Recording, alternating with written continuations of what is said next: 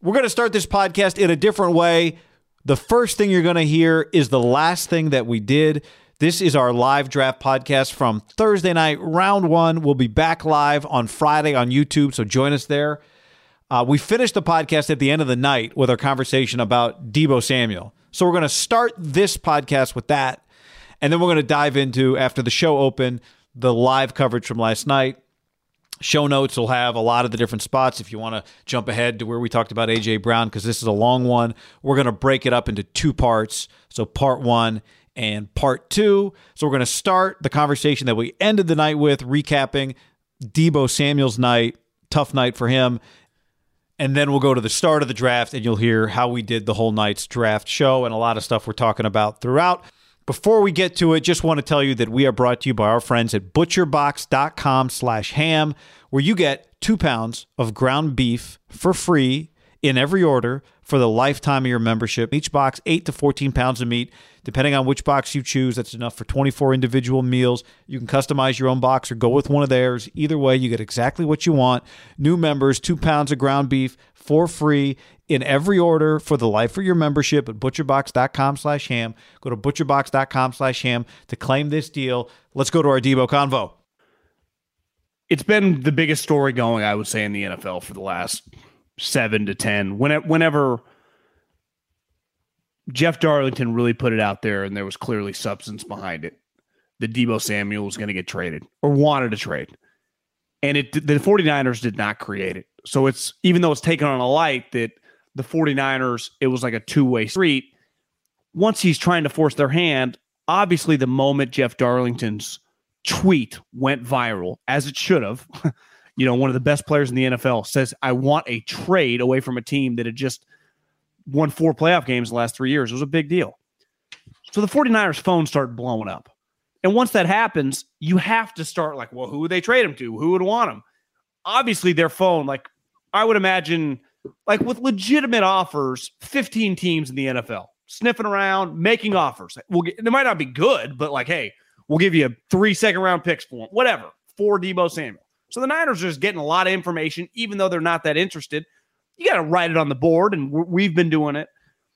But I think you saw with A.J. Brown got traded, like pretty clear. Maybe the money and maybe they just know like his injury. Maybe they just, I don't know, whatever. However they played it out, their mindset, and you've talked about this earlier on the draft, was way different than the 49ers. But I also think it's been a little unfair, and I'm very guilty of this, to just assume the Niners, like just because you offer me something, and I'm not saying Deebo's Steph Curry or Mike Trout or something, but to the Niners, he's very, very important. Very important. And clearly one thing they are good at is understanding money and numbers. They have a pretty good idea then that the going rate is $457. They never thought it was 75. Now maybe Deebo does, but it's not now Deebo. It's 4 for 57 and 100, which I think they would gladly pay him. So now the Jets have blown their load. The Niners cannot trade Deebo Samuel for any picks in the second.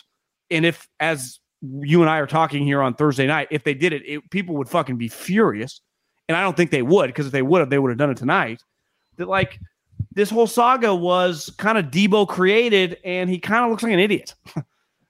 Like the guy that didn't create any noise got traded. The guy that made it easy on his team, helped his team by not making any noise. Who was represented by the same human being. Represented by the same guy. They got Treylon Burks, the Titans, who like just made an easy business would have been a good Deebo for everyone involved, right? Felt professional. You never want your team to feel like they're going to look weak by trading you, which is the position that Deebo put the 49ers in. He put them in a position where it would look like he won and they lost if they had traded him. That is not the way we're looking at Tennessee right now, right? They were proactive, right? I look at Tennessee like they were cool with trading him, right? Yeah, and we know the Niners aren't cool, and I think part of it is the Niners love Deebo, but part of it is you can't put us in a position to look weak if we give you what you want. It's not a great way to get what you want. If the person who you need their help and they have you under contract, so you need their help. If they're going to look bad by trading you, then it doesn't help them trade you. Well, I think this goes back to a couple of days ago when John sat in front of 7,000 people on YouTube and 18 reporters or whatever. He was uncomfortable because deep down he couldn't say, this is bullshit. He's one of the best draft picks we've made. We love him. We have been singing his praises for the last 12 months about, specifically this year, about his will in carrying us. He stands for everything we want. And then for him to do this, like part of this group, and it sounds cheesy sometimes, but it is true. Like, we have a unique bond inside these walls while we have a public job, but we get to fight and do things. And the best organizations, it does not come out. Like, part of the crazy thing about listening to that Patriot book is like, no one really knew a lot of this stuff.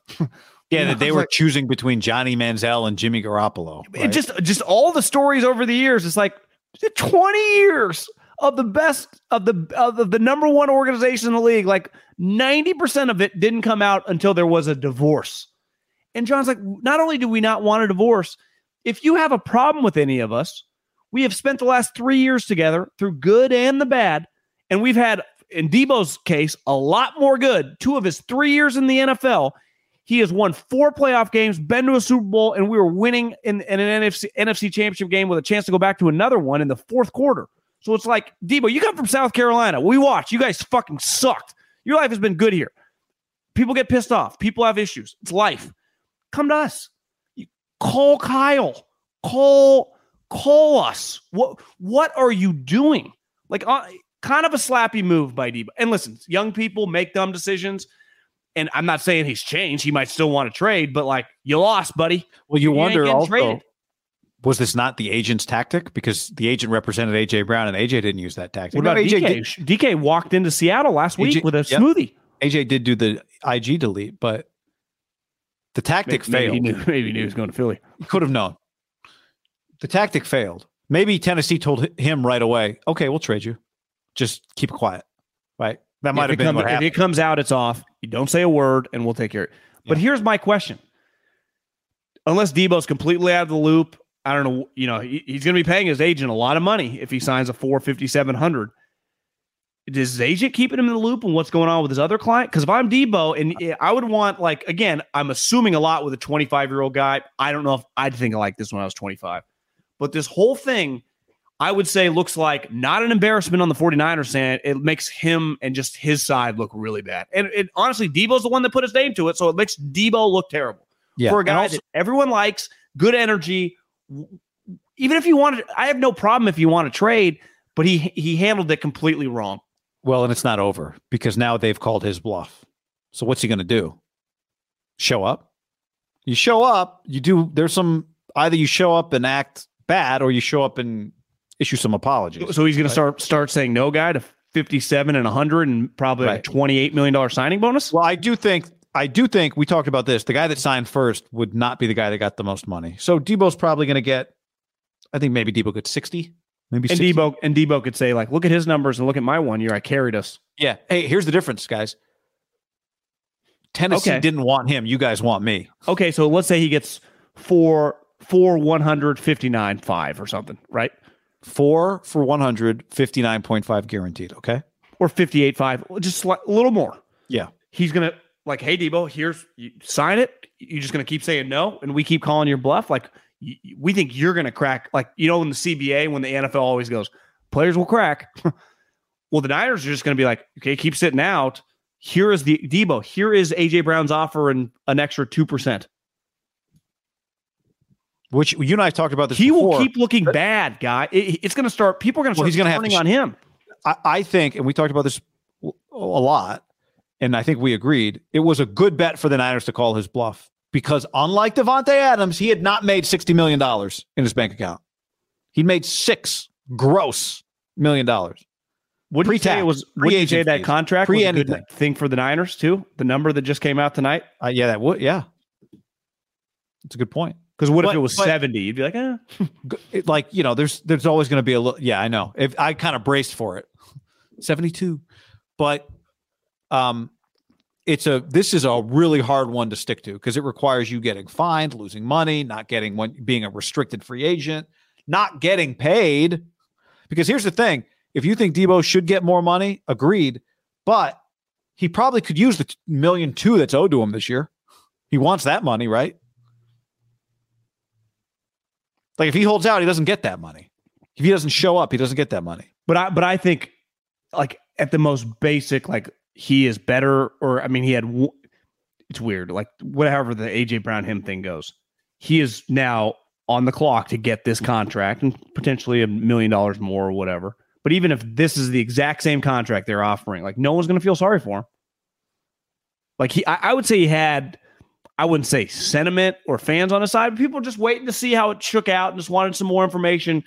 I'd say now it's like, well, Debo, unless it comes out the Niners refused to offer him a contract, but if it's like the Niners have a contract to Debo Samuel for him to sign, it's AJ Brown plus $1 million. Every single fan is going to have the 49ers back on that one. No one's going to be like, oh, Debo's getting screwed, NBA style. Like, no one's going to feel that way. So to me, if I'm the Niners, one thing I would do before the end of the weekend is be like, we have the AJ Brown offer out to him right now.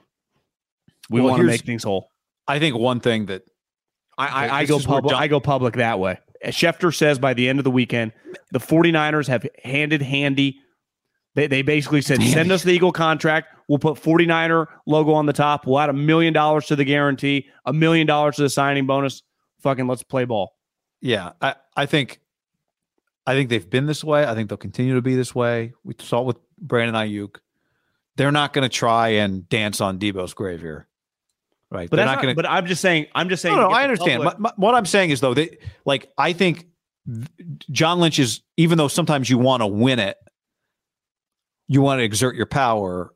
I think they're going to be conscious that they don't want to embarrass Debo, even if this ends up with Debo coming back to them and them signing a contract. They're not going to want to embarrass him. No, I know, but whatever. I'm just saying, I think they're going to be sensitive to him, cautious, even in a spot where they don't have to be. Which is why John was fidgety, because he was afraid to say anything that offended this guy.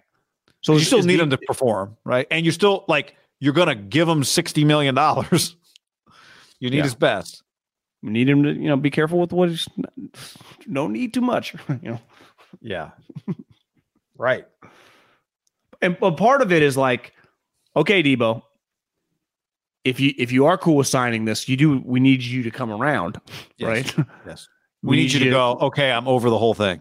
My bad. And just be a good guy again and run some gassers, and we'll keep you in shape.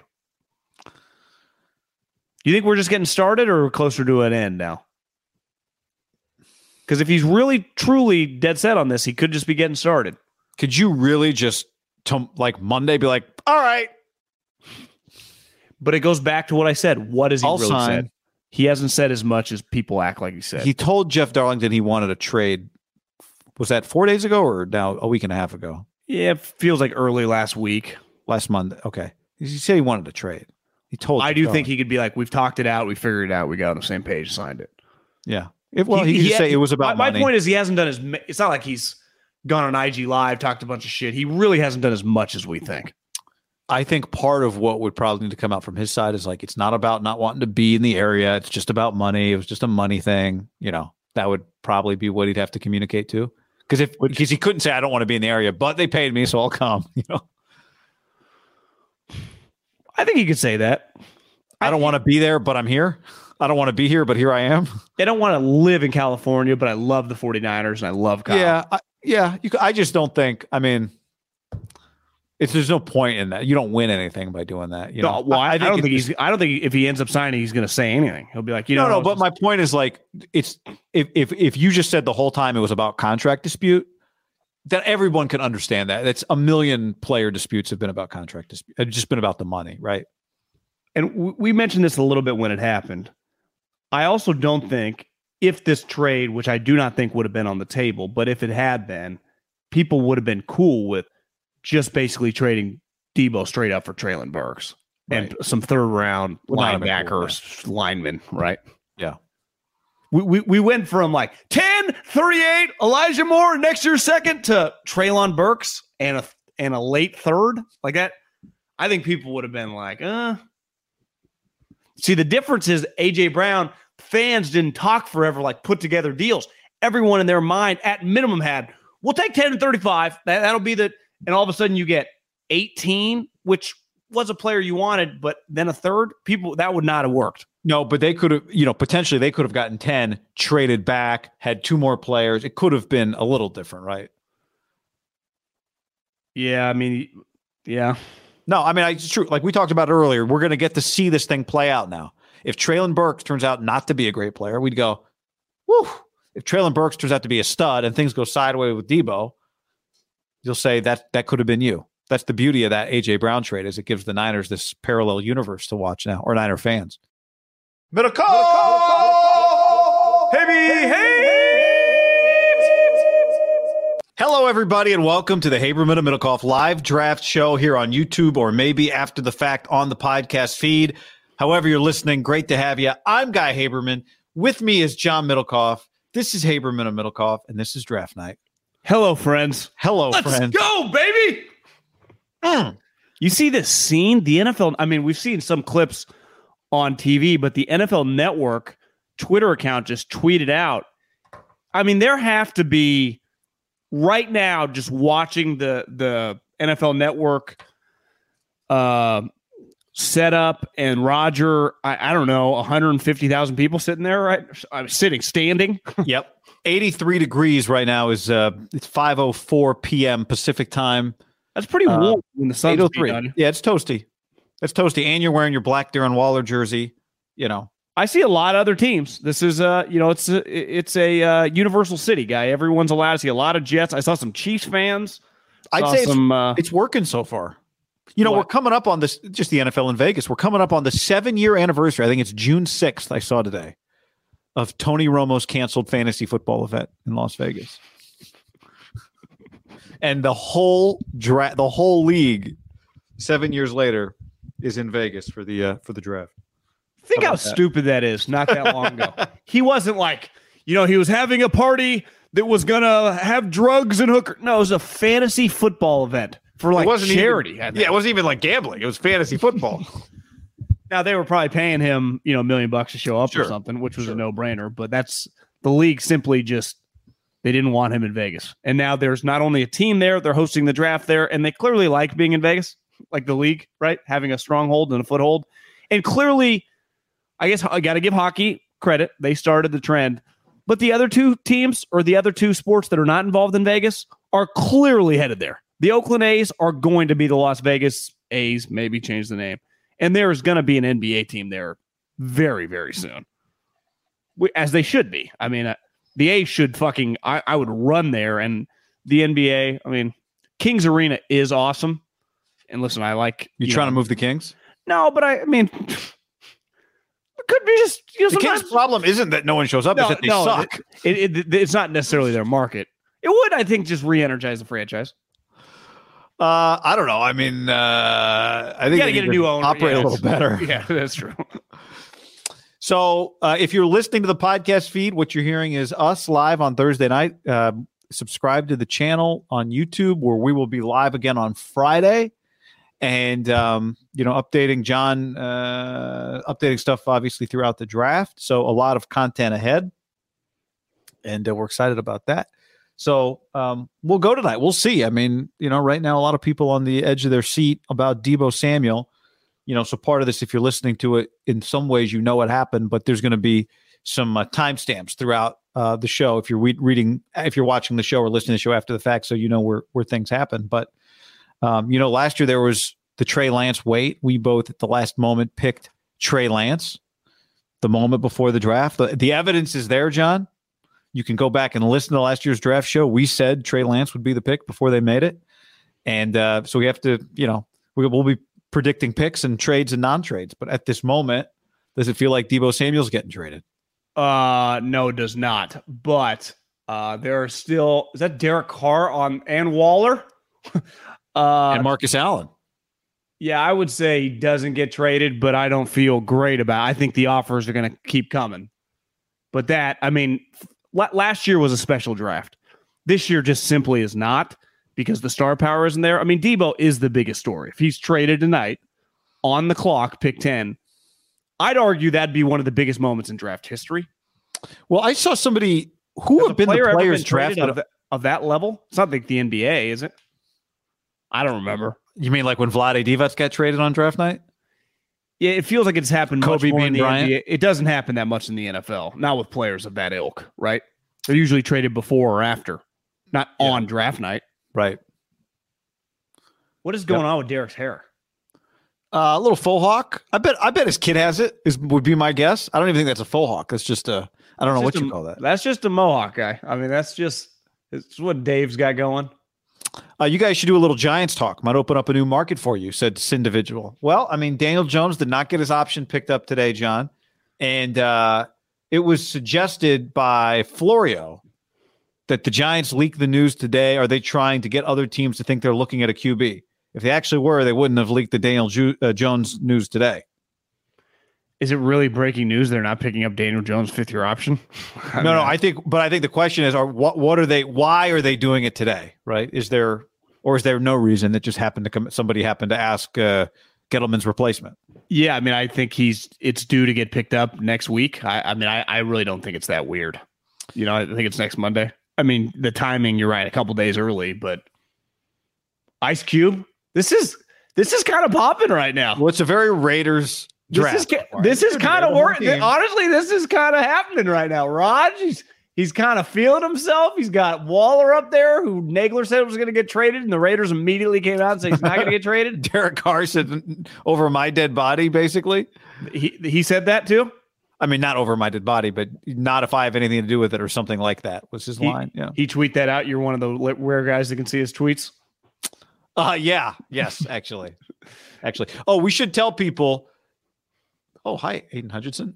We should tell people we're watching the NFL Network coverage. So if you're watching along with us, obviously the YouTube will be, I don't know what it ends up, 15 or 13 seconds behind. So you can always pause it or you can just enjoy with us. But the NFL Network is what we're going to be reacting to. Derek's doing a Raider chant. You turn up the volume? Go ahead and turn up the volume. Yeah, I just want to hear what they're saying. I mean, we're going to start the clock here. This is taking a while to get going here. Let's see here. Debo's here to stay. It's 10 minutes after 5. Middlecoff is impatient. Well, I just want the clock because again, then we got 10 more minutes. We got a long road here. I know. Pace yourself. We've got. Let's talk about a few things. I got my draft board here, John. My big board, my draft board, and I think there are things to hit with every team as we go through. But one thing as a reminder to just what the night is like. I pulled this up. We're started. All right, we're underway. Dun, dun, dun, dun, dun. I pulled this up, John, just for reference as we get the night started here. The history of Jacksonville Jaguars first round picks. They made 2 picks in 2020, CJ Henderson, and I can never say the first name, Kalavin Chasen. It's a hell of a question. I don't know. Laviska went in the second round. Josh Allen, the pass rusher in 19. Taven Bryan, the defensive tackle, who's made not a major impact for them, was the 18 first rounder. Leonard Fournette in 17. Jalen Ramsey, Miles Jack, Yannick Ngakoue. They nailed the draft in 2016. It's a hell of a draft. 2016, great draft by the Jags. Now we're back to Jags business. Dante Fowler, TJ Eldon, Blake Bortles, Marquise Lee, Allen Robinson. Okay. Jonathan Cyprien, Luke Jokel, Justin Blackman. Do you know last year in the offseason, I was working out and this guy had Eagle shorts on. And I can tell, I'm a former scout. I was eyeballing him. I'm like, I don't think this guy is just a fan. I mean, this guy looks the part, kind of. I go introduce myself. I say, hey, man, I like the shorts. I didn't. You got to vibe. You never want to be like, you play for the Eagles, but it was kind of clear he probably did. Yeah. And then we started bullshitting. It was Jonathan Cyprien. He was here rehabbing. And remember, the Niners, I think, either worked him out or maybe signed for a brief moment. Really cool, nice guy. But it's awesome. So he was just hanging out, like staying at the hotel, you think, or something like that? His rehab, I think he had some surgery done. He had just played for the Eagles, I think, in the 2020 season. Had a season-ending injury. Maybe a knee specialist was around here who did some work on him. So he was here working out. I think trying to, hey, Kyle John. I think they had told him. I don't know. Couldn't quite get to the bottom of it, but we were watching him in college. Pretty good player. I heard a good John Lynch story. He was on the hit that like button. He was on the Thomas Dimitroff podcast, and they were talking about agreement between GM and coach. And he was talking about how one day he was a free agent. And he was in San Diego back home, and he ran into Dean Spanos at a charity event. And Dean's like, hey, man, how come we're not signing you? And John's like, I haven't heard from you guys. And Dean's like, oh, all right, let's set something up. So he gets Marty Schottenheimer. And is it AJ Smith? Was that the GM? Smith? Yeah. What the guy's name? Yeah. Guy who drafted Ryan Matthews. Those two guys hated each other, apparently. Marty and AJ did not work well together. Yeah. So he gets them on the phone. Did you hear this story? Have you heard this story? No. So they get on the phone, and Dean is like, John, thanks for joining us. Marty, the floor is yours. Marty talks for 15 minutes about why John Lynch would be a fit for the San Diego Chargers. He's like, AJ, you can go ahead and take over from here. And AJ Smith goes, faster and younger. And it was just quiet. That's all he said. And Dean was like, anything else you want to add, AJ? He's like, we said we were going to do this offseason is get faster and younger. And John Lynch is not faster or younger. And John's like, it's kind of awkward. And John's like, you know what, guys? Look, I did this as a courtesy to Dean. I appreciate your time. I've got plenty of other people that want to talk to me. So, good luck to you fellas. And that was the end of the call. Was this when he ended up signing with Denver? Was this Must have ended up signing with Denver, yeah. Royal asshole. What a mess. AJ was, I think, a notorious football NFL dick. And obviously Marty was hard-headed, old school, but AJ won the battle. Marty got fired, right? Right. I mean, I think AJ's kid is executive somewhere. He was with the football team, Commandos for a minute, but I don't know where he's at now. Let's see. Debo signing autographs in Vegas tomorrow, says Chris. Is that true? I could see that. I could see Vegas. I would imagine the draft is a mini Super Bowl for especially the retired guys, right? You go there, bunch of fans, set up booths, make some cash. It's kind of like the, the circus version of what the Super Bowl, I guess, is viewed a little higher class. But I could see the draft being like the second rotate. If you could make $100,000 at the Super Bowl, maybe you could make $50,000 at the draft, right? In some ways, there's more fans there, right? There's more. It's like NFL Super Bowl would be more Radio Row, kind of doing that kind of thing. But then some autograph signings would be the ticket in Vegas because it's a ton of fans. Somebody on the stream said they're expecting over 400,000 people on Friday. I saw 900 potentially total. Wow, for just the 3 days. For the 3 days. Now, I would say this. It's pretty clear the guys with jerseys were there for the draft, but a lot of people just naturally go to Vegas. How are you totally counting? Like, I'm here for the draft, or I'm here to gamble. I'm here. Yeah, I'll participate. Yeah. Who do you think they took? I think they're taking the pass rusher from Georgia. You see Balky and Doug Peterson? Do you see that little visual? They're kind of vibing in there. What are their buddies? I thought they were at what I love this word. I thought they were at loggerheads about who to pick. What's loggerheads mean? I don't know what it means. It just means disagreement. It's like a gaslighting type onboarding. It's just a term people are using. I think it's an older term, not a younger term. Gotcha. Who do you think they take? Yeah, I mean, I think Balky's just going to swing for the fences and take the pass rusher from. Because what's the point unless you're just bored and you want to fuck with people? If you end up taking the guy from Michigan, that if you take Trayvon Walker, you also get credit when you do something like that. I'm not saying that's why you do it, but if you go, this guy's not. I don't think Aiden Hutchinson is the Bosa brother or Myles Garrett, and I think this guy has a much higher ceiling. So let's take this guy. But also deep down, I know if I hit on this, I kind of become way more legendary. It's like, remember that time Balky took the dude with 9 career sacks that everyone thought he was crazy and then became a Pro Bowler? Right. If he does that after doing Aldon Smith, because right now people feel like Balky just fell into this job and doesn't deserve it. Well, right? I mean, you could argue he did. Right. Well, no, he definitely fell into the job, but I think he's viewed as, a placeholder until the Jags figure it out, which could be never.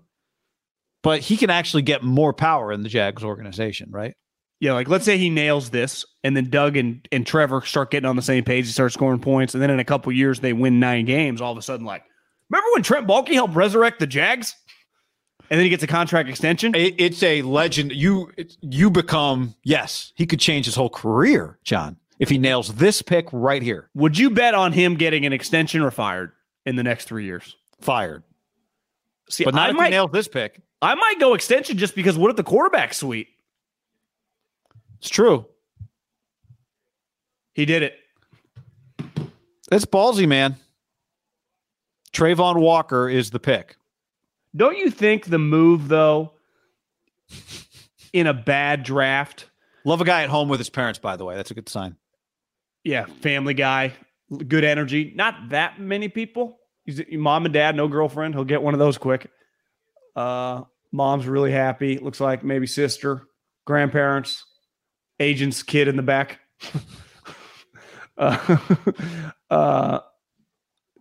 Here's the other thing. ButcherBox.com/ham and another special deal. Free for a year.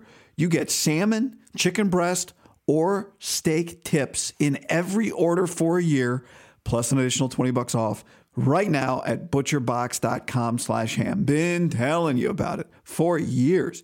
Been eating it for years on a regular basis. Easily find high-quality meat and seafood you can trust. 100% grass-fed beef, free-range organic chicken, pork raised crate-free and wild-caught seafood. Always be prepared with meat in the freezer when you get ButcherBox.com/ham delivered right to your doorstep with free shipping. ButcherBox is offering you free for a year plus an additional $20 off either salmon, chicken breast, or steak tips in every order for free. Sign up today at ButcherBox.com/ham and use the code HAM to choose your free offer for a year plus get $20 off your first order.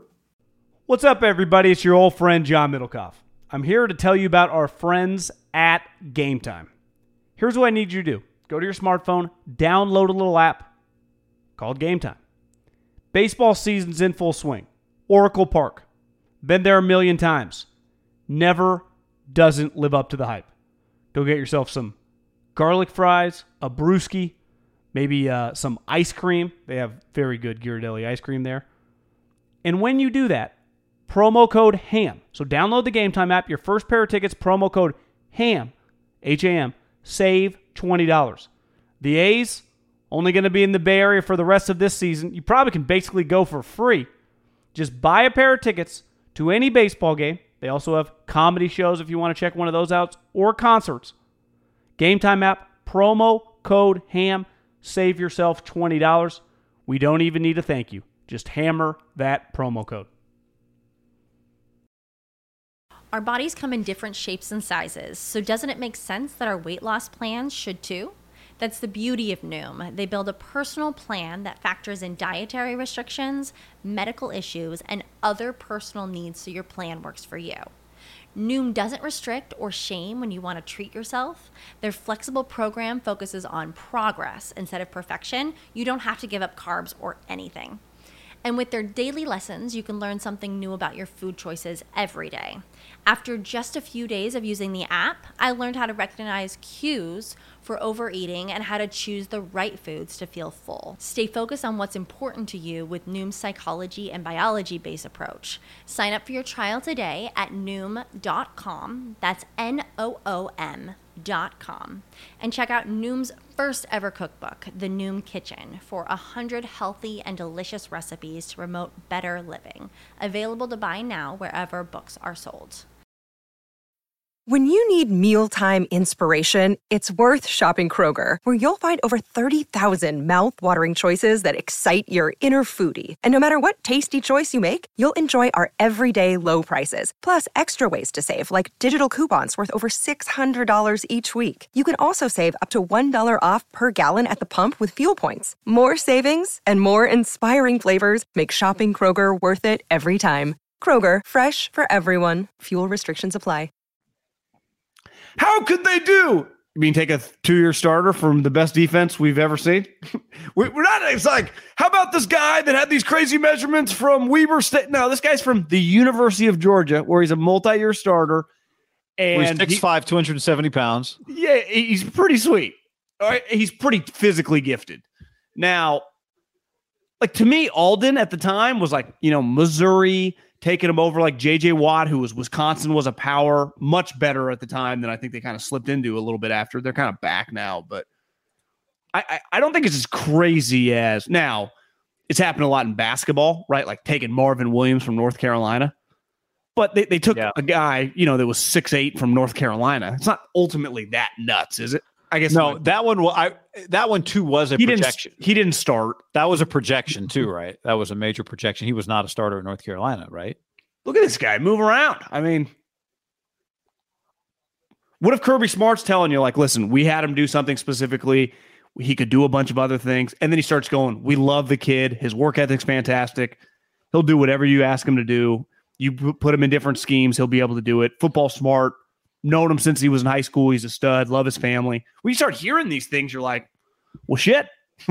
And he's more physically gifted than short-armed Aiden Hutchinson. Well, again, Aiden Hutchinson is really short arms. Don't you think? I heard. What's your experience with this? Do you think most teams, the default for most teams? I heard you.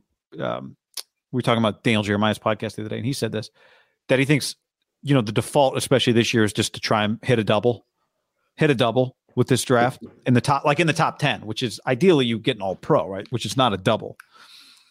So I do understand the logic of, if everyone else is going to try and hit doubles, especially if you're a guy in Balky's position, let me try and hit a home run. That's what makes it a little easier, I think, to take a risk if you think your alternatives are doubles, not home run. You're not picking between 3 home runs. Now, who knows? I mean, here we are talking about it tonight. In 5 years, Aiden Hutchinson or whoever, maybe Derek Stingley should have been the first pick for all we know. Time will tell. But does that make sense? Like, do you think most teams try to hit doubles in the top 10 or most teams swing for the fences? I think depends on the year and given the crop. I would argue if it just feels like there are a bunch of doubles. Well, as we know, there's about like what would the baseball, like it, Billy and those guys' mindset of like strike out or hit a home run, go big. Yeah. Like you're better off taking a huge swing than trying to hit a double because you're not guaranteed to hit a double. That'd be my thing. Right. There's no guaranteed double. High floor. No, there's no such thing. I also think one thing the Jags have had a pretty good. This is going a little quicker than I thought. Jeffrey Lurie is a huge proponent of till the last second to let the Eagles logo be on there for the full 10 minutes. That's Aiden Hutchinson. Do we know is everybody family in that Aiden Hutchinson reaction shot? Or I'm going to be very careful because it's hard. You don't know the ages. Sometimes the glamour. You could be saying something. Is everybody family? Was that his mom? 15, might have been his mom, sister, mom. Good looking family. He's a good looking dude. He's kind of got what would you say? He feels a little more Watt than a Bosa. I've heard him talk a couple times. Like I don't think the Bosas are huge talkers.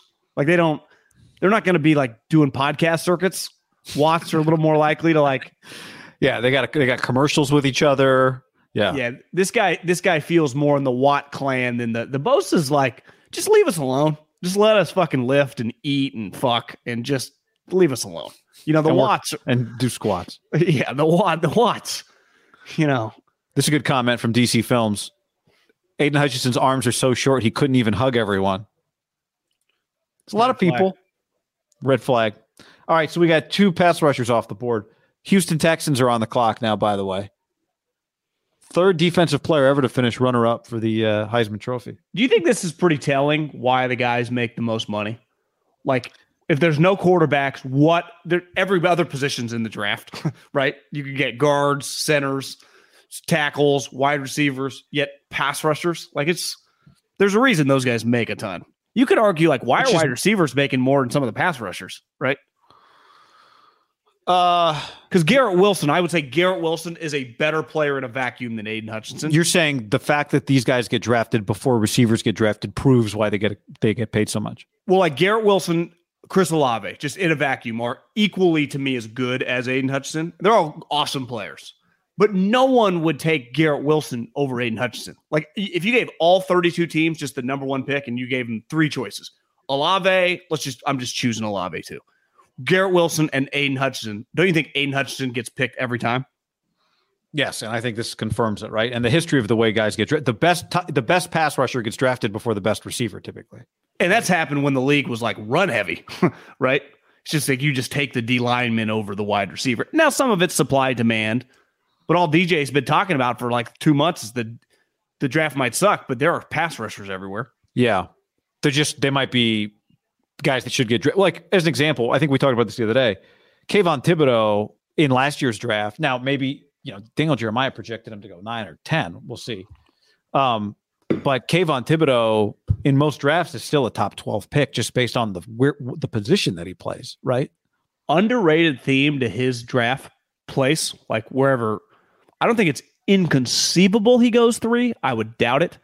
But like, if he makes it past both New York teams, it is pretty nuts that all these other pass rushers, Trayvon Walker went above. Like, that's just going to be a theme of his career. What if he does live up to, like, you got to steal Kayvon Thibodeau at pick 9, or, the guy who Seattle gets him at 9 or something. Yeah. The guy who people thought coming into the year was going to be the number 1 pick, right? Honestly, wasn't he kind of talked about a potential top 5 pick when he was like a true freshman? And I think a potential number 1 overall pick when he was a true freshman.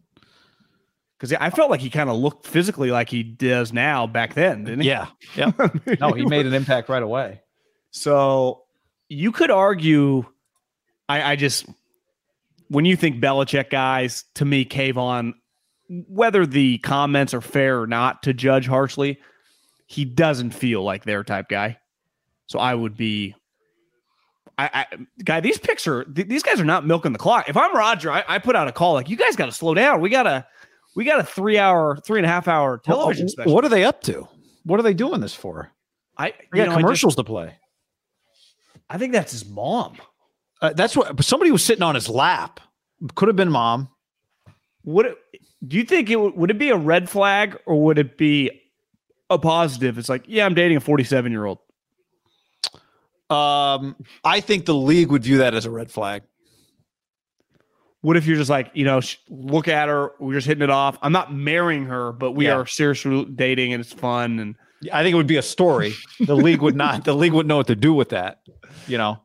I think a lot of people there'd be an unknown. It'd be hard to have like a strong take, right? If it was like Ashton Kutcher was in the draft, like he's great with her kids, responsible. Well, like let's say his mom, which I think that is, like she's pretty good looking.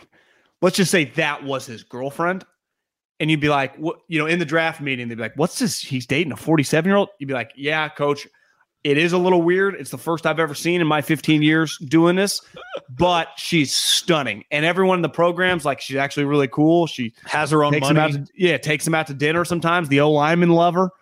She's like the coaches hit with the head coach. I mean, she just kind of vibes. Yeah, this is straight out of Moneyball. But these are the conversations you have. Well, that's why I always love Bob McGinn, people always hated some of the stuff he talked about, because bad character doesn't mean has a police record, right? No, yeah. Texans, are they going Icky? Oh yeah, isn't that your worst? No, nightmare? They went cornerback. So 2 of the first 3 picks they swung for the fences, right? Yep. Is it? If I got Andrew Friedman, Billy Bean, and Farhan in here and gave them the scenario that you had, this is a top 20 of doubles. There are a couple guys involved in that group that it could be Angel Hernandez, you're headed to the bench, or you hit a Giancarlo Stanton moonshot. What would they choose? Giancarlo Stanton moonshot. So I actually think that's the way to do it. You get in there and you take a cut. Because what's Aiden Hutchinson, I've heard best case, and listen, this guy was a really solid player. I've heard him say maybe he, part of it was injuries, underachieved a little bit. Maybe he just achieved. Chris Long, who was the number 2 pick once upon a time, and who had, again, a good career, but I don't think anyone views Chris Long like some all-time Pro Bowl level sweet player. So if you that's like Agent Hutchinson's, I've seen people write that's his ceiling. So you go on that, or you go on Trayvon Walker? Like, what's his ceiling? Alden Smith. Right. What's Derek Stingley's upside? Jalen Ramsey. You want to take someone's told me they're like Sauce Gardner. They're like, solid player, was really good against Tulsa's and the Houstons. Not the quickest twitch guy, tall, just good kid. But he's not. He's really more of like the 13th pick in a draft than a 3rd overall pick. One thing you say about Stingley is like, the practice film, him, Jamar Chase, 2019, like he was shutting him down. Long time ago. Lots changed. Yeah. Well, a lot of guys regressed on defense was kind of the discussion about LSU, right? The feeling that things just kind of fell apart. And the other thing, I think he had a major foot injury. Liz Frank got smoked. I don't remember this, but it makes sense because I remember watching the game, but I was having a few pops. Was the UCLA game? I guess Stingley was bad, and then he just kind of season ended after that. He got surgery. Yeah, I mean they were all bad in that game, right? That was a stunning game, but as it turned out, they weren't very good. Sissy blue shirts. The sissy blue shirt game, yeah. Liz Frank is. You never want to meet Liz Frank. I know that. Especially when your game's predicated on speed, making plays. So does this create now another corner? Does Sauce Gardner have to get picked here now by the Jets?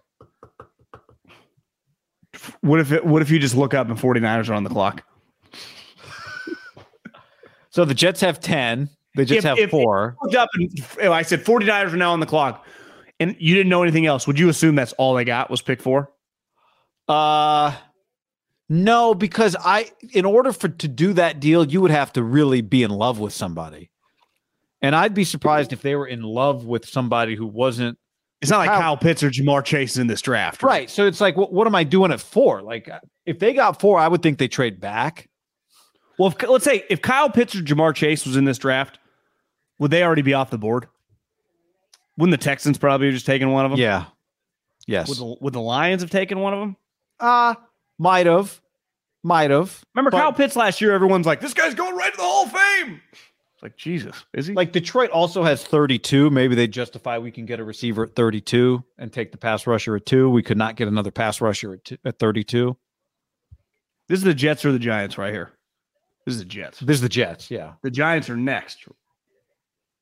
Yeah, it's Jets, Giants, Carolina, Giants. And then a couple more picks later, it's the Jets.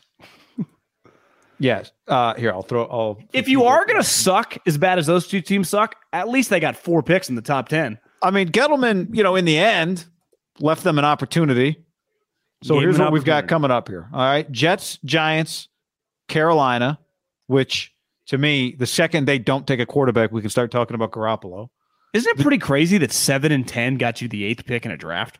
That feels 7 and 10 feels more like 12 or 13.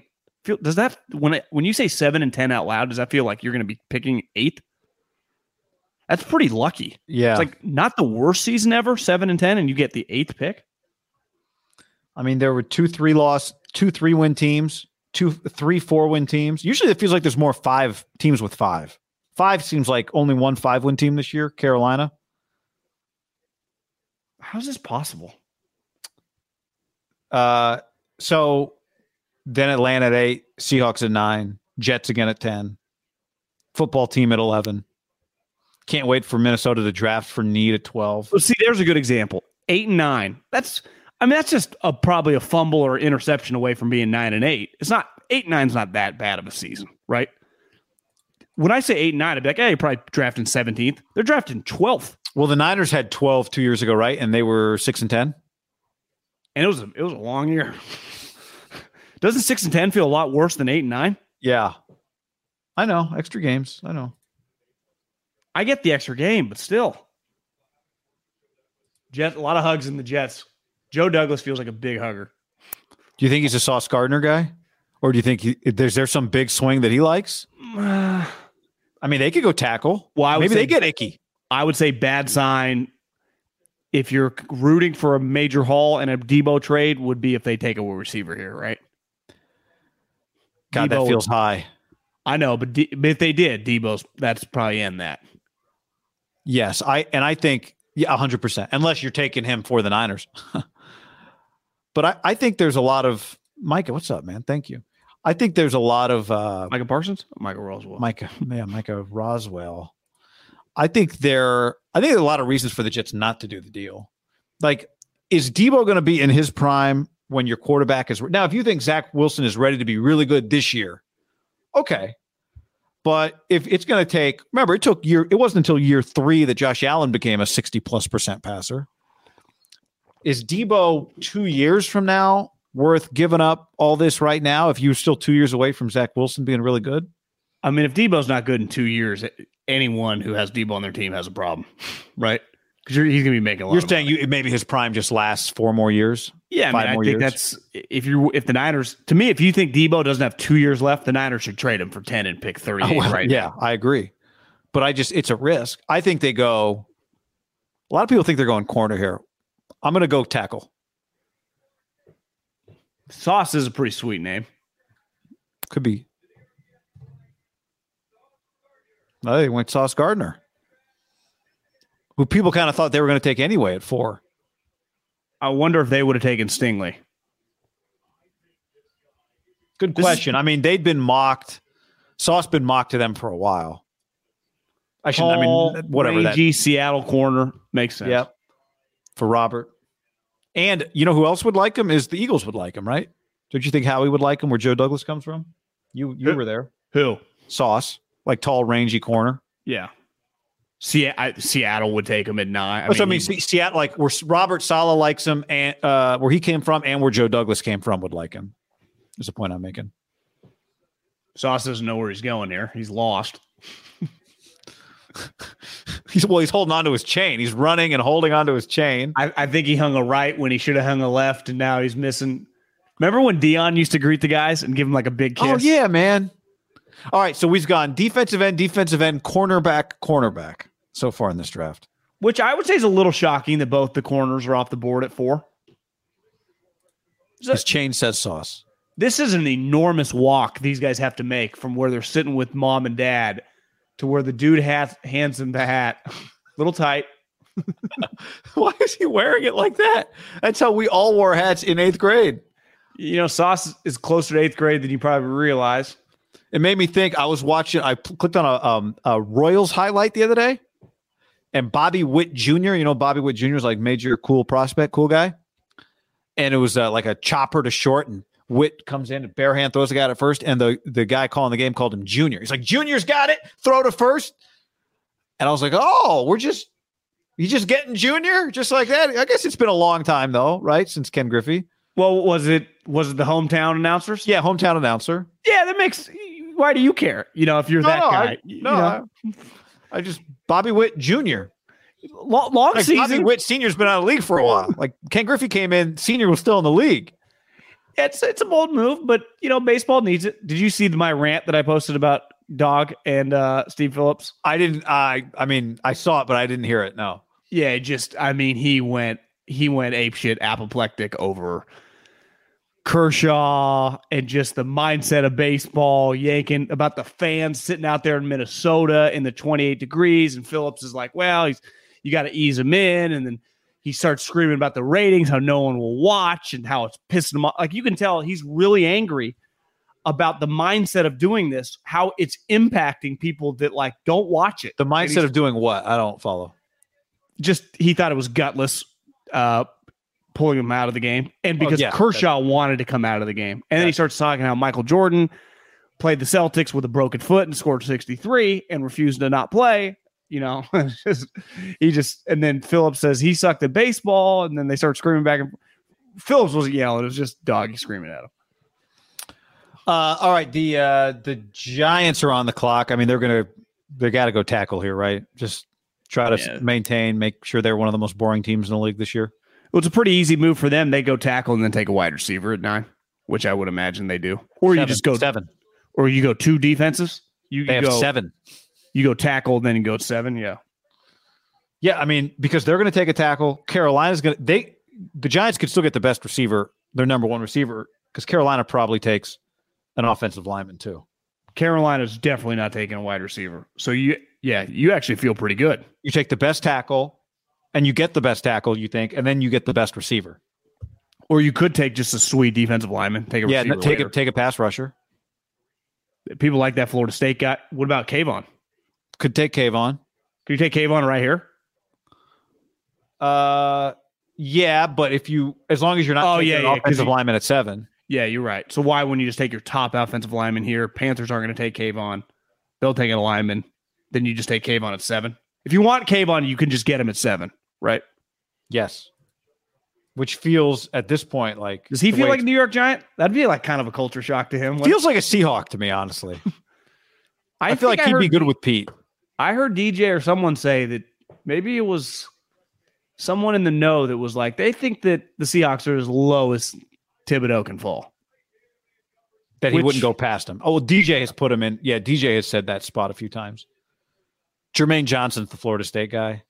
Gardner, thank you, sir. Love the show and pod. Let's go Giants. Minshew? I would take Kayvon. I think Kayvon. I'll tell you this about Kayvon, having watched his whole career, as did you. I think the things that Oregon would say off the record are probably different than the things that people say on the record. But I also think he's going to be a pretty solid player. Like, I think Kayvon Thibodeau is getting his 5th-year option picked up. That's what I would say about Kayvon. Does that mean he's a Pro Bowler or an All-Pro? Not necessarily. I think Kayvon's getting his 5th year. That's how I would what I would say about Kayvon. I think the concerns about him are legit, but I think he's a guy that's getting he's on your team for 5 years. What's so funny? The Giants draft room, you were talking, but is so stiff. Everyone is just so tight in there. I mean, what a miserable place to be. Now I get it, they've sucked, but it just felt like, God, it felt like the Patriots. But at least with the Patriots, some of those everyone has rings. I mean, the Giants. I'm with you. I would be stunned if he doesn't get it, because the one thing for him, if you want to be a billionaire, you got to get that second contract.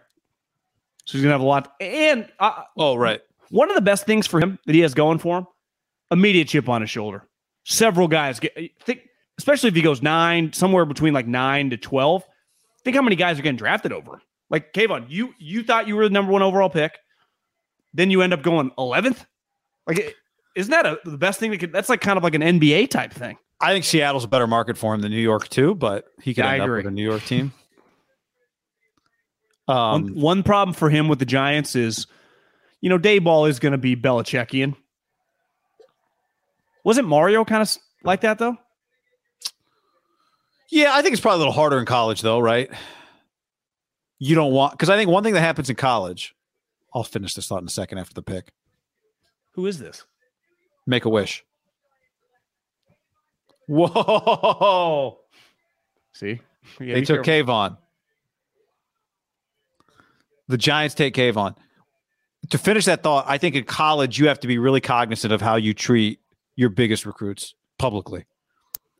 You have to send the message to the next crop of 5 stars that, like, this is a place where they can come be themselves. And I think you got to be very careful about that. And I think coaches are very careful about that. Especially with a guy like Kayvon, who was one of Oregon's best players, right? Well, I mean, he was turning down Oklahoma, Alabama, Georgia, right? I mean, it was biggest recruit Oregon's ever had. I think he might have been actually, like, by 24/7 by rankings. Yeah. Well, I mean, isn't it hard to get higher than the number 1 overall recruit in the class? Yeah, they have like points, so it'll be like you're 0.987. So that's I think how they do that. But well, you know how we thought him and Joe Burrow, same sunglasses. Are we sure that they don't just go Kayvon and a wide receiver then instead of an offensive lineman? Or maybe they don't think the difference in the offensive lineman is that big, right? I mean, if you're going to take an O-lineman 1 pick later and you knew Carolina wasn't going to take Kayvon, how do you know that, though? Well, you don't know. You don't know. You're right. But my point being, like, now I think New York is not taking an offense. I think they're doing what you're talking about. Taking a receiver, trade Kadarius Toney to the CFL or something. How quickly they hate that guy. Pretty amazing. They didn't draft him. No, not these people, but this team. Didn't you tell me like a week after he got there that they hated him there? Or your thing was they love Elijah Moore in New York, right? The Jets. I think it's more they love Elijah Moore. Make-A-Wish guy and Kayvon just went nuts. Imagine being like Make-A-Wish guy. You get to this. It's one thing to make a wish. They give you Make-A-Wish and your team is picking 26. You're picking 5th, like when everybody's locked in. I'm not trying to get in hot water. The Make-A-Wish Foundation, incredible. That's if you had the wish to do the NFL draft and you get to call a top 5 pick in Vegas, that's a pretty sweet wish. Yeah, why would that's not negative. That's all positive. That's a good thing to say. No, I know. I just I luckily caught myself when I just looked up, wasn't quite sure what was going on. Yeah, I took the ear. I had seen a story online the other day. I was like, maybe this is that, but That would have been my wish when I was younger. Absolutely. I think Kayvon also benefited. We'll see. I think what happens at 7 with the Giants will kind of tell us. Like if they take an offensive lineman at 7, then I think we could say that Kayvon really benefited from an offensive lineman not going higher. If they don't take an offensive lineman, then it didn't really. I also think that you could just go, what if the Panthers just try to be dominant on defense? Yeah, or what if someone what if Seattle just went from 9 to 6 to get him? Like Seattle tends to hate like mostly everybody in the draft. They like him. They jump up to Carolina's spot. Carolina's trying to move back anyway. Maybe they thought that was going to happen. I bet Seattle takes the Florida State kid. I mean, it feels like they're going to take a pass rusher. Jermaine Johnson. Seattle could really do anything. Although there's not. Could they take Kyle Hamilton? No, you don't think he fits the profile? No, Pete's in charge. The physical profile? They took Earl Thomas once upon a time at 10 or 12, and it worked out okay. Thibodeau to the Giants. Anyone think that's a surprise? Yeah, I'm a little surprised by that, but we can no longer say that he fell in the draft. Like you go 5 overall, like that's right. I mean, what you just said makes a lot of sense, but he was viewed as like the number 1 pass rusher, and he ended up being the 3rd pass rusher. Yeah, I would say to a guy that had a better season in Hutchinson and who's a dominant player at Michigan, and then just a guy with just from the University of Georgia, and then 2 corners. So maybe he fell based on the season, not necessarily post-season draft stuff. Yeah, maybe if he hadn't gotten hurt and had a 15-sack season, does he go 1 overall? Yeah, I think I guess what after to me it's hard. What I would say, he didn't fall based on interviews. He didn't fall based on interviews. He fell, quote unquote, fell based on we thought maybe he was the best player, and teams don't think he's the best. I guess my overall point in the history of drafts, if you go 5 overall, like that's a pretty big deal, right? Like that's a high pick in an NFL draft, 7th round. You're saying you're not allowed to be chip on the shoulder guy if you got drafted 5th? He is allowed to, saying he's better than those 2 guys. Honestly, I would get that Make-A-Wish kid in the locker room for a pregame hype speech. I just saw the replay of it. Sorry. I agree, especially if I wonder his Make-A-Wish, like, is he probably a big Giants fan? He's a Giants fan. Yeah, so I would bring him to a practice or something. That's pretty cool. If I'm Kayvon, I'd probably do something with that guy charity-wise. Like, it's a pretty easy one for him, too. I guess I just don't think, like,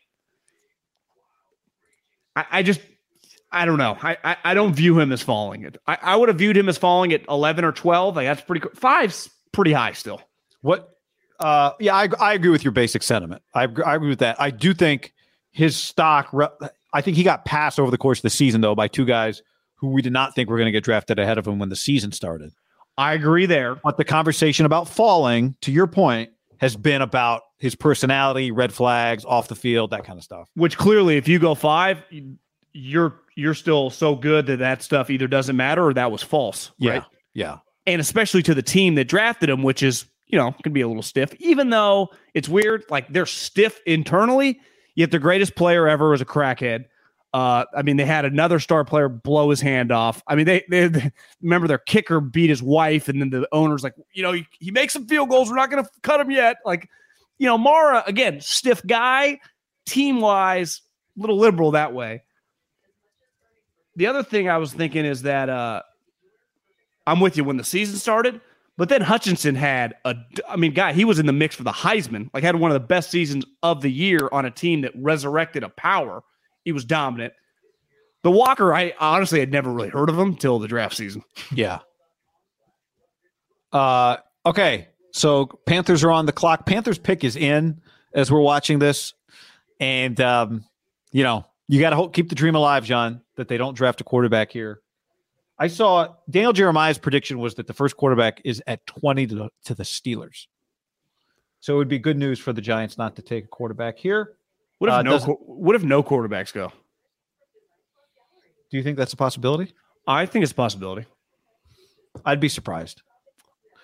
I'd be surprised too, but I would.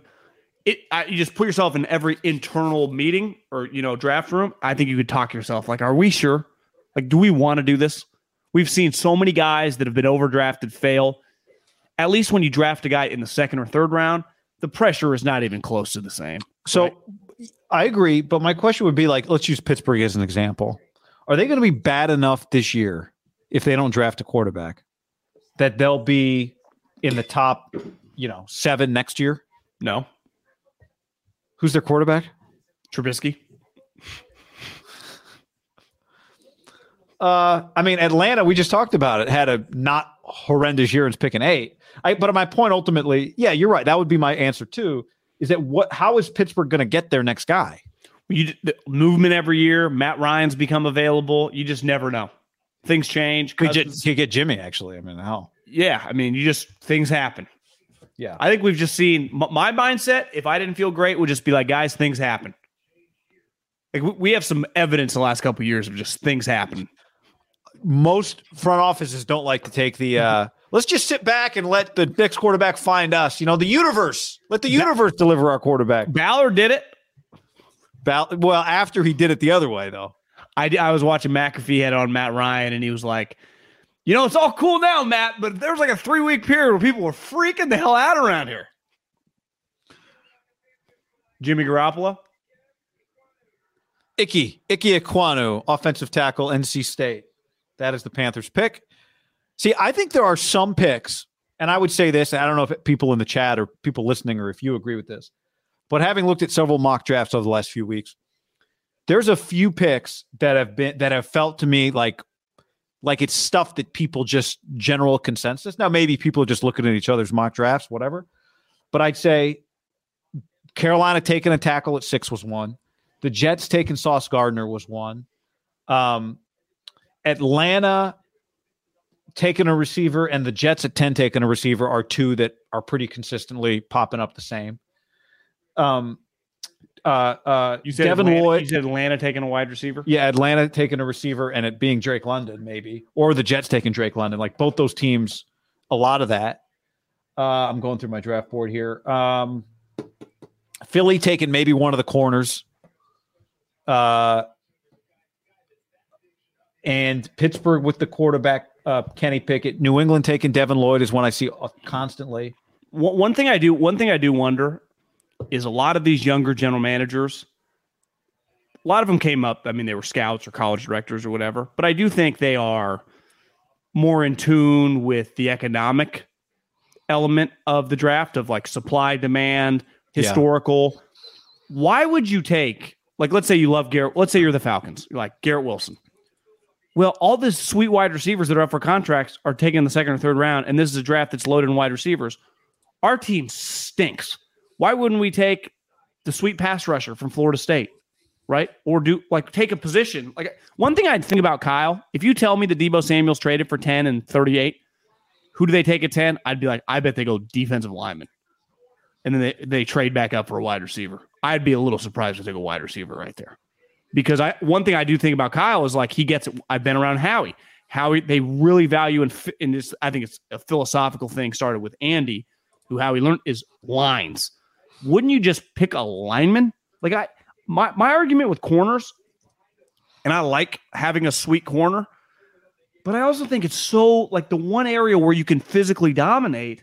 And you've seen the Rams do this. You've seen the Niners do this. Like ultimately, Jalen Ramsey still kind of gets smoked sometimes. And he's probably the best corner, but they win because their defensive line. And the Niners made a huge run because their defensive line. Like, shouldn't you just lean defensive line if there are sweet defense? I get it if it's like Garrett Wilson and Haberman and Middlecoff on the board. Like if I'm the Giants, wouldn't you just take an offensive lineman right here? Take a wide receiver in the 2nd round. You're going to get rid of your quarterback anyway. I agree, except what happens sometimes is you love a guy, and then that guy's there, and you love him, right? But it's like we all watch. I would agree with Garrett Wilson and Olave. I think we all agree they're really, really good players. But it's like we see every single year that like they're probably going to be good in the NFL. But if you can get, let's say, Evan Neal or whoever the offensive lineman that you really love, like what if that guy's your Tristan Wirfs? Then all of a sudden you get a pass rusher and a sweet offensive lineman. Now you're cooking with gas. Now you're like, you have 2 building blocks for your franchise. Well, I think we can say unequivocally that the 49ers, if we got their there's 10 commandments in stone about how we build the franchise, that they have shown time and time again that line is a primary part of how they believe they build a franchise. Like, right? do you think it'd be out of the realm possibility if they got 10, they took Jordan Davis? No, I don't. Well, think about John Lynch, who he mentioned this on the Dimitrov pod, like the teams he played on, right? Simeon Rice, Warren Sapp. Exactly. And I think it's a fundamental part of his belief, and him and Kyle. It's a fundamental part of what, and we watch it. We watch him do it. Like it's what they do with their team. He literally watched it every snap, right in front of him. Yeah, those guys. Yeah, you know? I mean, and it served. And the other part of it is it served him well. Now you could also argue they've also done a really good job of that. They should lean offensive line. They should lean elite offensive linemen over elite defensive linemen, because one thing the 49ers have shown is that they can develop defensive linemen. They've not shown a very good track record of developing offensive linemen. Who's that? The 49ers. Not really, no. Like if I said you've got pick 10 and 36, one of them's going to be D-line, one of them's going to be O-line. It doesn't make sense, like from a value standpoint, to take a guard at 10, right? No. But I'd also say you are more likely to get the less talented defensive lineman to perform than you are to get the less talented offensive lineman to perform based on your recent track record. Yes. Now, maybe Aaron Banks was just a bad fit for them, right? Which many people thought, a little heavy-footed in a line. Not a zone. Right. Yeah. Here we go. Giants are picking number 7. Rod's getting some sun. Evan Neal, tackle. Now, you'd have to imagine that they had Evan Neal rated above Ike Ekwonu, right? Because if they didn't, it would have made no sense. Or if they thought they were close. Or they thought that maybe they just want, what if they went psychologically? Like, we think Thibodeau is our favorite player in this group. Yeah. And we know taking him at 5, we just get him in here first. Like, you were our guy. And I do think that type of stuff might matter with a kid like that. Oh, you mean right? make him like, that's interesting. Don't you think he would like you more? Like, if you had picks 5 and 7, like, it would impact him. The linemen won't even notice. I did the Colorado spring football game the other day, and I was talking to the Colorado defensive coordinator, a guy named Chris Wilson. He's from Texas. And you know, John, you worked in college and in the NFL. Coaches are just have great coaches say great things. And I was like, you got any leaders on the D line? You know, the kind of questions you asked during a spring game. And he's like, you know what I say about defensive linemen? You just put them out to pasture and you let them graze. They're not going to be bothered by much. You just let them eat their grass. And, you know, in other words, like, nah, we don't really have any rah-rah guys in our D-line room, but that's cool. Like, they're just going to take care of business. And they have good-looking dudes on the D-line. Colorado? Yeah. They actually have a couple bodies, yeah. Kid from UC, kid from Davis High start for them in offensive lineman, the tall kid. Who's that? Do they have a kid from Davis High as their starting left tackle? I don't think so. University of Colorado, not Davis High. I thought they had a guy that went from – who's the guy that went from Davis? I think he might be on their team, but I don't think he's starting for them. Offensive lineman. Tackle. Yeah, I know who you're talking about. I want to say he's like 6'9". I want to say like Lichtenstein, but it's not. That's not him. Yeah, he would have been like second. Oh yeah, it is Lichtenstein. That is him. He's still there. Yeah, okay. Starter. That I don't know. I don't think it's settled yet. Did they play a game, or do they just like kind of practice? They kind of did a little scrimmage. Is anyone playing games? Yeah, Oregon played a game. Washington State played a game. What was USC doing? USC played a game. Offense versus defense. Defense got a 21-0 start. Lost. They didn't do a thing where like split up teams, just like O versus D. Is this a real tweet? Let's look before we talk about it here. Did she say it or she tweet it? She just kind of going solo. She's a solo act on Twitter. Josina knows some people. I'll give her that. I don't see this. I'm looking. Is there a Debo tweet? Is there a Debo tweet? Well, Not about trade. She might be on like Stadium or something. You know. Well, but this Dan just said Josina tweet. Oh, well, people just make shit up on chats. You just never know. Josina said, here's a tweet from an hour ago. Leak sources to me with their opinion on how things would be handled if Debo remained a Niner. I think it'd be fine. Kyle and John manage personalities better than most, so they'd cool that out. Debo loves football too much to sit out. So this Dan did nail it. In the scenario below, this is Josina's next tweet. One reason for Debo not to sit out is that if he doesn't return to report to training camp on time, he won't get a year of service for free agency. Given the change in the 2020 CBA, as a player with 3 years of service, he'd be a restricted free agent. So thank you, Dan, for that Good work, Dan. Knowledge. Good looking out. This is right now, if you're Debo and you want to get traded, The clock's ticking. and the clock is ticking, you have to go scorched earth. I am not showing up. I'm going to sit out. I'm going to skip the year. I don't care. I'm not showing up. Like, that's what you have to try and make them believe. And given the rules, it's really hard to make somebody believe that you're willing to do that, right? Especially when you know, if you're the Niners, that in 2 months, you're going to offer them a big contract or whenever. I don't know when. I went to the store at about 2:30 this afternoon just to get some food for the next couple of days. I realized, once here, need some food. And Peter King was on with Chris Russo. I text you this, but the details of what he said, because Dog opens up with Debo Samuel doesn't get traded, Peter. And Peter drops it. Well, I talked to a guy with the Niners earlier this week. Well, Peter King once upon a time sat in the Niners draft room. Hints that he knows Kyle and John pretty well, right? He knows John very well, and he convinced Kyle to let him do it. So it could be one of those two guys. And the guy specifically said, they're like, in the history of team sports, a lot of guys have asked for trades over the years, right? In our lifetimes, just forever. And he's like, they asked Peter, what percentage of those guys actually got traded? Peter's like, I don't know. And then the guy's response was like, probably about 20. So just his point was, just because you ask for a trade, that's not a new thing. The overwhelming history of this, that guy doesn't get traded. Like we forget about it because we live so much in the moment, and rightfully so, but he's not the first and he won't be the last. And he definitely won't be the last guy to not get traded on a trade request, right? Right. Now he's good enough. He actually was great enough last year to make it a huge story. But, wow, they did take him. Drake London That's to pretty nuts. the Falcons. I think that's insane. It is big, man. Would you put him with Kyle Pitts? I know people that think he is like people that don't understand how good this guy's going to be. And obviously there's also other people who are like, how do we really judge the year that he had? I mean, you scouted guys. Not fast, didn't run. Contested catch guys are like, are you going to make those same catches when they're contested by NFL corners, right? Well, I'll give you another Pac-12 guy who was slow and didn't run, who's had an unreal career, would be Keenan Allen. The difference, though, is Keenan thrives. He's like basically a slot receiver, right? Like Keenan does a lot of his work. He's a unique player.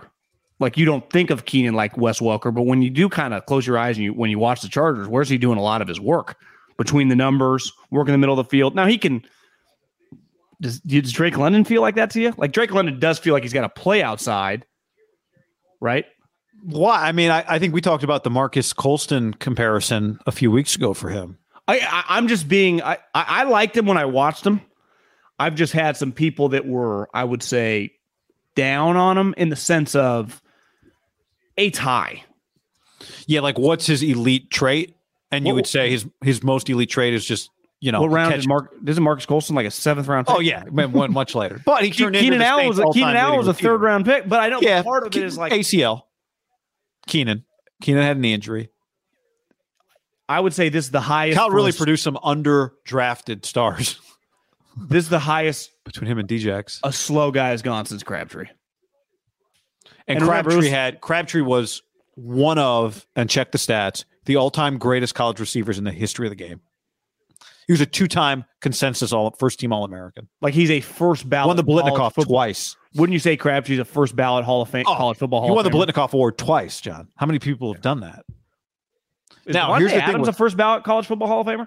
I think he should be, actually, because his numbers are very similar to Crabtree's when you look. And they didn't throw the ball much more. Here's the thing. I mean, Drake London was on a bad USC team last year, right? Terrible. And only played in 8 games and led the Pac-12 in receiving by like 300 yards receiving. How many other, I'm not trying to be down on the crop, but were there a lot of other pro receivers? No, but Washington State just had an air raid offense there. They threw the ball around, right? I mean, UCLA threw for some yards. Oregon couldn't throw. Arizona State couldn't really throw. Arizona's terrible. Utah didn't really throw. Till the other quarterback came in, opened it up a little, did he? Was that kid's name? But Cam Rising. Yeah, I like that guy. Yeah, I like him too, but he was like 8th in in passing yards per game in the league. So wasn't really their thing. It's a fair point. Yeah. I'm just saying he was by far and away. And I think he's an A+ guy. Like, people really like him. Larry Fitzgerald comp. One thing that makes sense, right? Arthur Smith came from Tennessee where, AJ, I would put, ultimately, if you're Arthur Smith, you would have to see some AJ Brown in this guy, right? Physically big, just can physically dominate. But again, this is where I, Yeah, I don't know if I see AJ Brown. Well, but I'm saying that he used a big wide receiver when he thrived as an offensive coordinator. And I bet the owners Gotcha. We love big receivers here. I mean, we had Julio who ran a 4.41 with a broken foot. But again, AJ Brown went into the second round. Julio's was basically Kayvon Thibodeau of wide receivers. He was the number one recruit. This guy, I'm not trying to be down on Drake London. I want to like Drake London. I understand. I don't think you're out of. I would imagine if you just went around, do you think a lot of teams had Drake London over Garrett Wilson on their wide receiver board? Like, I watched enough of Garrett Wilson. I thought Garrett Wilson was a superstar. I do not think I think my guess is there's probably a handful of teams that had Drake London, Atlanta being one. Do you think the Calvin Ridley person situation spooked them a little bit? Like, they were going to take a wide receiver with the elite character. I mean, Ridley kind of threw their whole thing off. That's interesting. How do you feel about DraftKings, Drake? What? Drake London. How do you feel about DraftKings? Mike Evans was a lot faster. I think that's probably not a comp. Yeah. Mike Evans was twitchy. By the way, here's a take for you. What pick is there? So right now we've got eight guys have been picked. Seattle is on this is a Russell Wilson trade pick here, number 9. Is there a pick through the rest of the draft that you would love? I'll tell you mine. The Chargers getting Jameson Williams at 17 would be mine. I think that'd be awesome. I don't want that because then I think they'd be. I'm not rooting against Herbert. I want to see him thrive, but I can't see that team win 14 games and Brandon Staley get Coach of the Year. I have a very strong position. Understand. Gotcha. Because you think it would work. You hate it because you think it would work. I think it might work. No, they don't even need him. Like, they're going to be freaking. It's going to hard to screw that thing up. But I'm with you. That'd be sweet. Well, someone could get hurt. Like, it's happened before for them. Keenan and Mike Williams. Like, do you get think another receiver? Do you think Jameson Williams would make it past Howie at 15 though? Probably not. Who else? I mean, if you're the Jets, do you take him at 10? Yeah, I mean, Washington at 11, Minnesota at 12, Houston at 13. If I was Washington, Baltimore I would go. 15. I would go with one of the. Listen, I've seen the numbers. I know you did. I did. We've all seen enough of Ohio State over the last couple of years. Those two kids fucking were sweet. You could not watch Ohio State game and not one of those guys be like, is this real? Like, how are these guys this good? And to me, that's what's crazy. Like, I'm not anti Drake London. I like big physical wide receivers, but I couldn't have taken him over one of those other two guys. Now, I get it if you like a big body guy, Olave small, but I can't. Like, does Garrett Wilson have the Justin Jefferson of this draft written all over him? Like, if you just watch Ohio State, he kicked everybody's ass. Yeah, pro ready. Just both ready those guys to dominate. Who do you not want Seattle to take from a Niners perspective? Like, because if anytime they at the Florida State, the pass, I mean, take an O lineman. I think you kind of got to, right? Just think about their division. Think of all the pass. Now, Chandler Jones is out of the division, but you got Nick Bosa. You got the Niners always have a really good defensive line. The Rams clearly emphasize defensive line. Do you have to kind of take an O lineman if you're Seattle? Seattle not a big dress code draft room. I mean, is that the most casual draft room in the league? Pretty casual. Like the Niners, we know will be. I mean, they're not. Who knows if they're wearing suits today? Well, Guy, have you seen a draft room that didn't have suits on? Which I think is a little overrated. But I mean, these guys wearing vests. Like, how about the Warriors Nuggets the other night, Wednesday night? You know, Iguodala wearing a suit, but no one else. Coaches don't wear suits anymore, so Iguodala is just the only one. Chris Angel, I saw. Is Chris Angel performing Friday night at the draft? Pick is in.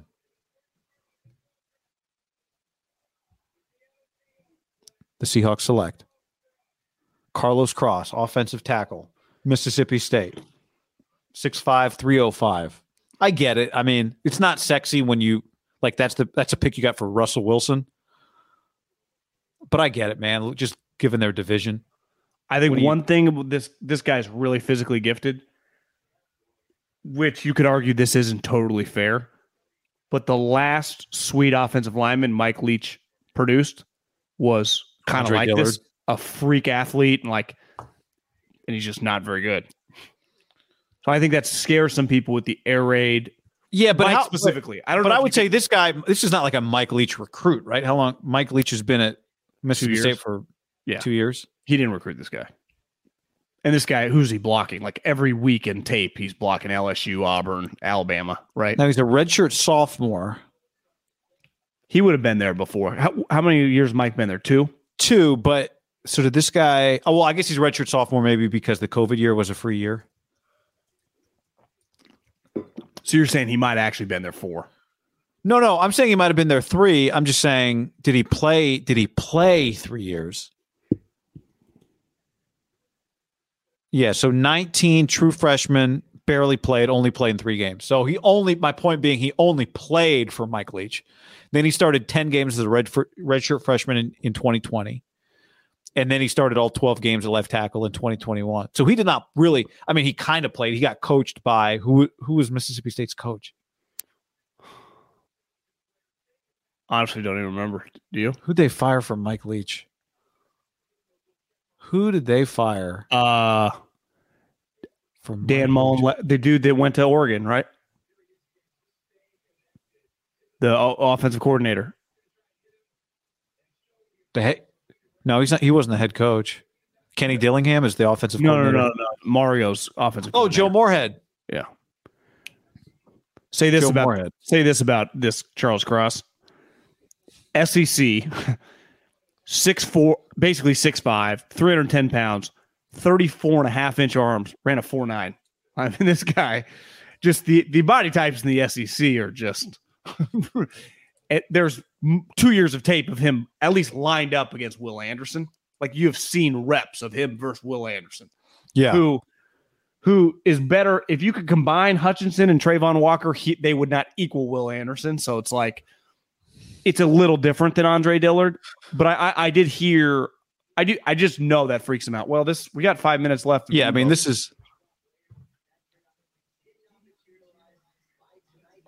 rap sheet. All right, we just got to stare at the screen and make sure the Jets stay on the clock. But he basically said, what he just said was that trade did not materialize tonight, right? As if to say it's not happening tonight. Do you think there's any way that the Niners can do it tomorrow for 35-38 and next year's 1 or something? Yes. So it wouldn't be totally why dead till would you wait? Just to if the Jets, because like the Jets might draft a receiver here. Now, do they draft a receiver for you? Can you? I don't know. That's in the NFL. No. I mean, here's the other thing. Could they trade him later? Could New England give you 20? Could something happen with another team? Like we're just so fixated on the Jets. Yeah, it could. But the problem is they just have a lot to give you. I think that's why it made sense. The connection It makes a lot of sense. Yeah. Get them out to a different conference. Pick is in. They taking a receiver?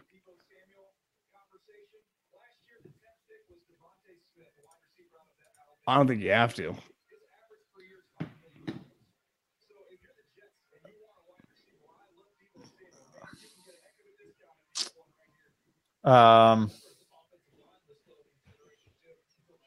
Charles Davis just said they could go O-line. Yeah.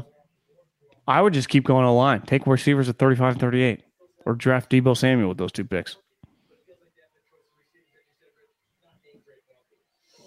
Did they go D-line?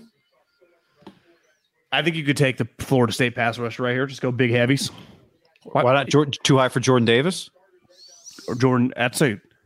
Jordan Davis is going to be the steal of someone's draft because he's not going to go. He's going to go where he should go, right? Yeah. Which is like would you like Houston at 13? Would you just take him? If he's there, he may not be there. Would Minnesota take him? Probably not. Well, Minnesota's going to take a corner, and those corners are gone. So, yeah. Minnesota is that too rich for Trent McDuffie at 12? No, You're right. Feels like corner for Minnesota. honestly, the Jets could go McDuffie right here. I can hear Roger corners? in the background. Oh, you're right. They took Garrett Wilson. One. All right. So, I mean, that's a big deal. The 49ers did not just make the 10th pick in the NFL draft. Would you say the Jets are 100% off the table, or could they go Garrett Wilson, Deebo Samuel, and Elijah Moore? You're saying because they drafted a receiver? I would say it's unlikely given that they drafted a receiver last year that they really like. So unless they're trading that receiver to the 49ers, which why would they do that? They already have him and they know he's good, Elijah Moore, right? You wouldn't trade. You got to spend money on somebody. You're All saying these the guys Jets are got to save money on somebody? All these guys are rookies, right? And second-year players. They're in a contract forever on cheap numbers. Yeah. I'm just trying to talk. You're saying give Zach Wilson two established receivers, one is superstar receiver, and then Garrett Wilson's your number 3 guy, and you don't have to ask that much of him. You already got a running back. You got the 187 guy that I didn't know about until this year. Cincinnati started making plays. They signed him. You're just fucking ready to roll. And now it's like Zach Wilson. You better figure it out, buddy. Akasha says part of what Rap Sheet said was the Niners said no to pick 10 and a late round swap. Yeah, I don't view the Jets as a team that had to do it. I think there's good reason not to do the trade if you're the Jets. They were not a player away. So I would say that their quarterback is not about. Yeah, I think he's a couple of years away. But not in a million years would we have talked about a Deebo trade unless he had brought it up. And then the other teams that were interested, you just had to start making the pick slots. But it shouldn't have been a conversation ever. Not in a million years, if Deebo had never brought this up, would we have ever mentioned it? Now, thank God it did, because what the hell would we have talked about the last 3 weeks? But those videos, thank you everybody for watching. The reason we have to keep talking about it is because the only way you can trade him is for a king's ransom. Otherwise, you can't trade him. Now, is he going to go I guess he still has tomorrow to go scorched earth. But the thing that matters to people, fans, that does not matter at all to Kyle and John is social media posts. The social media posts just do not matter. Especially now, if he did some crazy rant about how he hates the Niners or something, that might, but he's not going to do that. Chet York and yeah. But if he just does I think I've tried to listen to some of his Instagram story rap songs. It's there's some meaning, I think, in the lyrics and stuff. Deebo, that you're not gonna do it. If you want out, you can't just do this. Because oh my God, he was quoting 21 Savage, this one lyric. It's yeah, Kyle they do not care. Kyle loves rap music. But if I don't know, you got to say something about someone's family or something. That's what Balky's daughter did. We've got to trade. New Orleans is on the clock here in the Washington in the commander's position, in the commies position. So are they going to take a quarterback? They definitely could. New Orleans, you're saying? Why would they need to get ahead of Washington, Minnesota? Was Minnesota going to take a quarterback? They're constantly trying to win. No, Houston, I don't think was going to. Baltimore, I don't think was going to. Philly wasn't going to. So why would New Orleans need to go to 11 to take a quarterback? Unless they thought somebody else was going to make a move. But who? Was Pittsburgh going to go up to 11? So I think here's the other thing. How good are you going to be this year with Jameis? You might just be able to draft a quarterback next year. I think they're planning on making the playoffs. So you only draft a quarterback. It would be weird to me. You draft a quarterback to sit him behind Jameis for a year, and then next year you could just draft that guy, try and help this year's team now. I can hear your TV pretty good in my. Oh, I'm sorry. Okay, let me turn that down. Sorry for the podcasters who had to listen to that. No, it's just because of commercial. I kind of like Roger in the back. Oh, okay. You follow that? What do you think based on what I just said about New Orleans? Yeah, I mean, they clearly have just been up to shit, right? When they made the trade with the Eagles, because it made no sense. They're thinking something internally that we're not thinking. I think it's just that simple. Well, here's something. Jason on the stream says probably going for Jermaine Johnson. Do they view it like there's one more good pass rusher? We got to go get him. Yeah, someone said, and it made this actually bring a little clarity. What if they thought there were 13 sweet players and they wanted to make sure they had the ammo to get one of them? And they thought this year they have a playoff team, right? Figure out next year. Because that's kind of been their mindset with Sean Payton and Drew Brees with the salary cap. Figure out next year. And they always just kind of do. Like, they don't really like, let's budget out for the next 3 years. Totally. That is not their style. No. So you're right. Well, I mean, what if they take Kyle Hamilton or whoever? Here's good logic. I don't think this is a quarterback. We said earlier, you and I both said that we think the Vikings want a DB, want a corner. What if that's what New Orleans thinks too, and they want to go get the corner that they want to get? It's going to be the third cornerback off the board or Kyle Hamilton. So jump ahead of the Vikings. Go McDuffie. Go McDuffie or go Kyle Hamilton. Be bold to go safety. I think Kyle Hamilton should be a top 10 pick, but it's just like these teams don't value safeties. Remember the dude that blew the pass to Diggs? Marcus Williams. But it's like, he's a good player. I think he was like a second or third round pick. You know, I think these teams just think they can get safeties in the second round, and for the most part, you can. Though if Kyle Hamilton goes to like New England at 21, watch that happen, and then he's sweet. I could see them going McDuffie here or the pass rusher.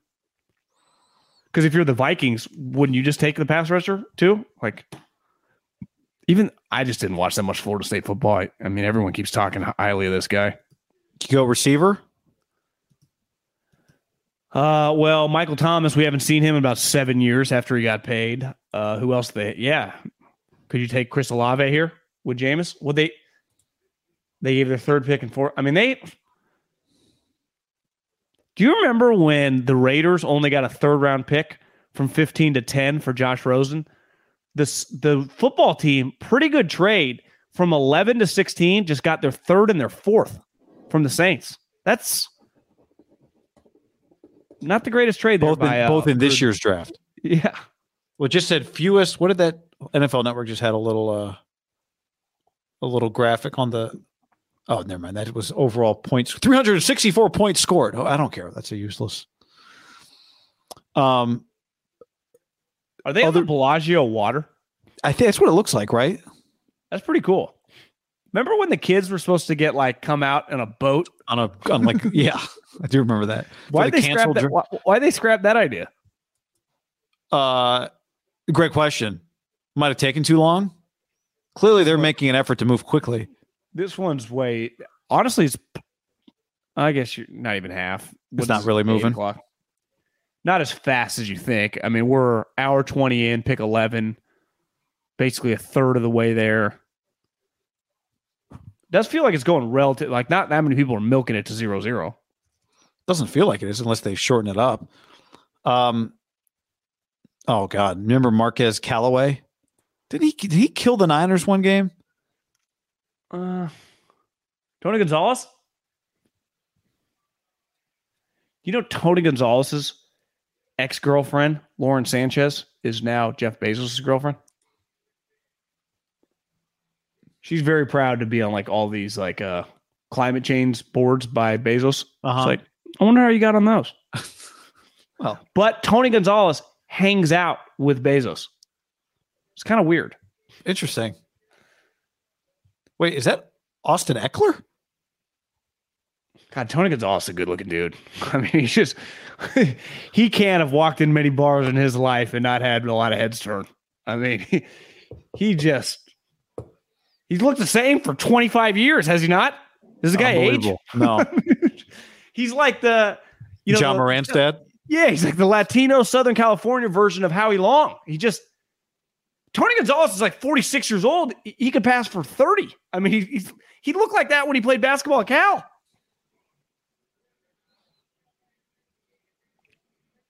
He's got like zero body hair, I feel like. Just on his head. Look at him compared to Eckler.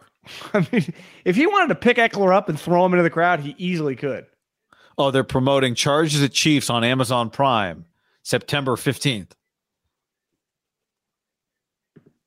So there you go. That's so why the they're first together Thursday night game is Chargers Chiefs. on Amazon Prime. That's pretty good. That's pretty good. He's promoting Bezos's product too. I'm telling you, guy, it's like some weird stuff going on with Tony, Bezos, Lord Sanchez. I mean, they got some, Jerry Buss. I don't know. There's something there. And I don't even blame Tony. Lauren's older, too. Lauren is probably, if Tony's 45, I bet she's in her 50s. So I guess not that much older.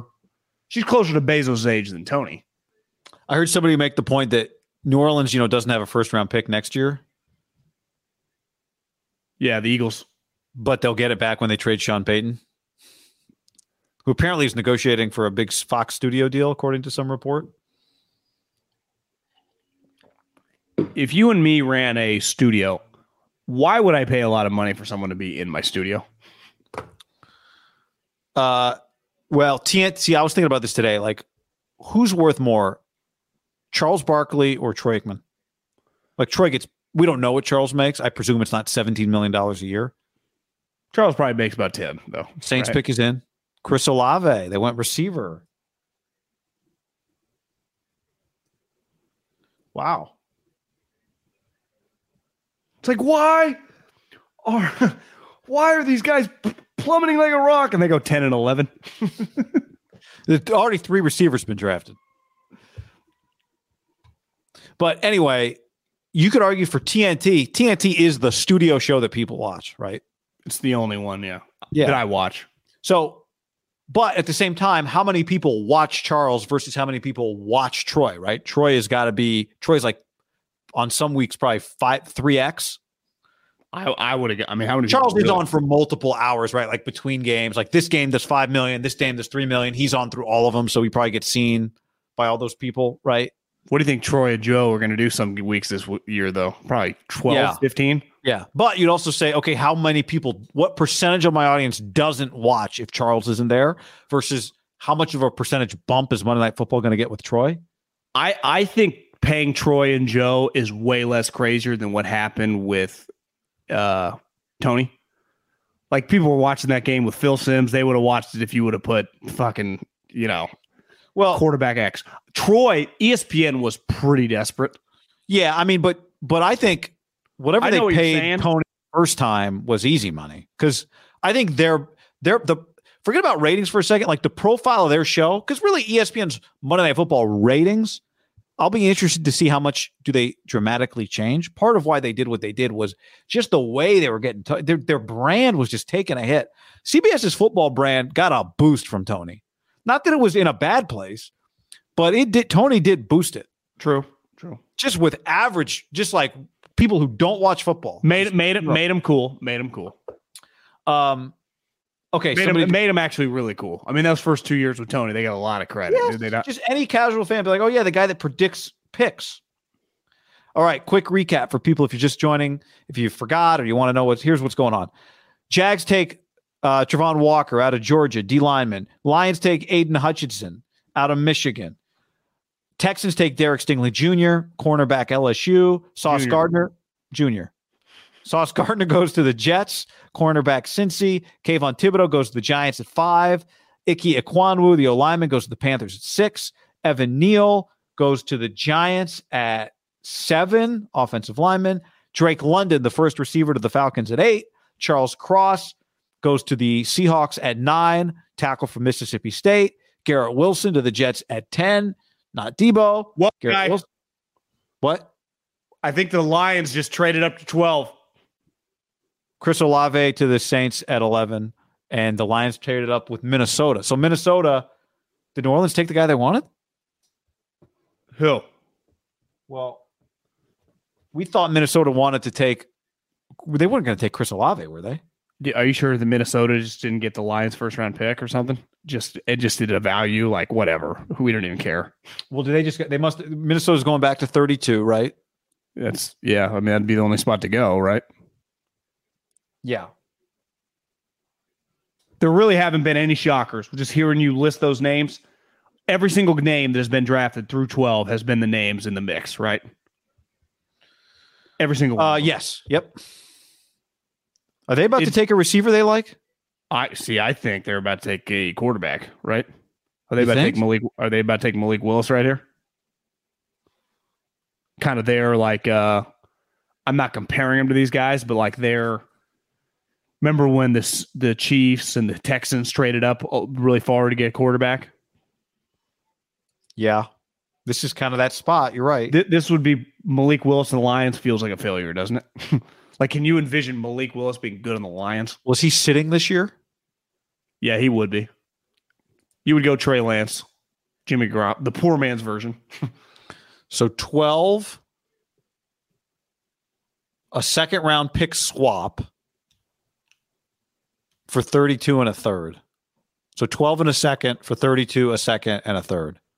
Does that feel like enough? To go from 32 to 12. So basically a second round pick swap and a third. That feels like a long way to go. Yeah, you're right. So they get an extra 10. They get a third and how many spots? Like, yeah, whatever the equivalent is in the next round. 20 spots in the next round too?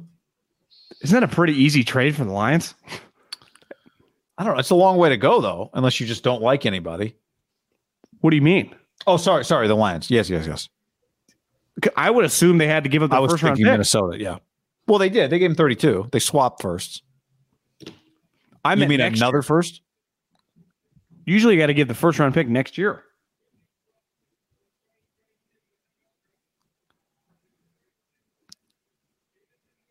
Jamison Williams. They just took Jamison Williams. You're right. And apparently the Eagles have also traded up. So the receivers, are they going to take another receiver here? Why wouldn't the Lions just take Jameson Williams? Or I mean, the Vikings just put him with what's his name? Just have like Justin we're going to be Jefferson? awesome. They still have Thielen, right?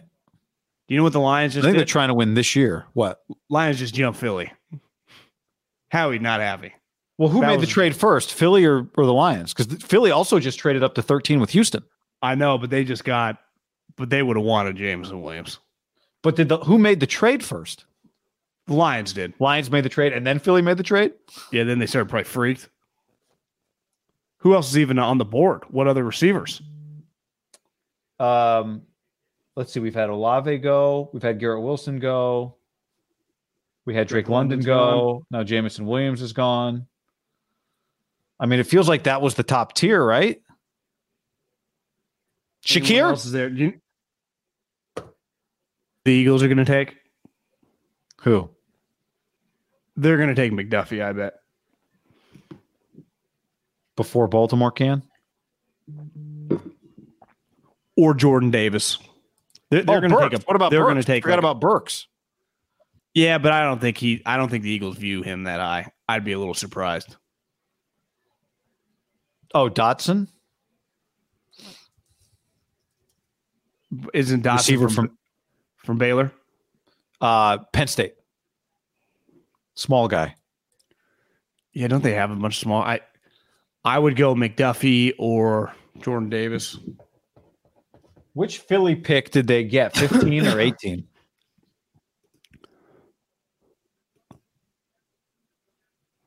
Because Philly has 15 and 18. Which one did they send to the Lions? Philly has. So they sent them 15. So the Or so Texans. the I'm sorry, Texans. so the Texans just moved down traded 2 back. spots. So not a big deal. Who's 14? Baltimore. They feel like they have Jordan Davis written all over them. Doesn't Jordan Davis feel like a Baltimore Raven? Not only does he feel like a Baltimore Raven, he feels like a few years ago when the Spurs drafted DeJounte Murray, like at 28, and everyone's like, oh, fuck, the Spurs got DeJounte Murray? God damn it. Do you see DeJounte Murray's like the most improved player in the league this year? Yeah. Or second maybe for that award? Yeah, to your point, yes. Jordan Davis to the Ravens feels like a no-brainer.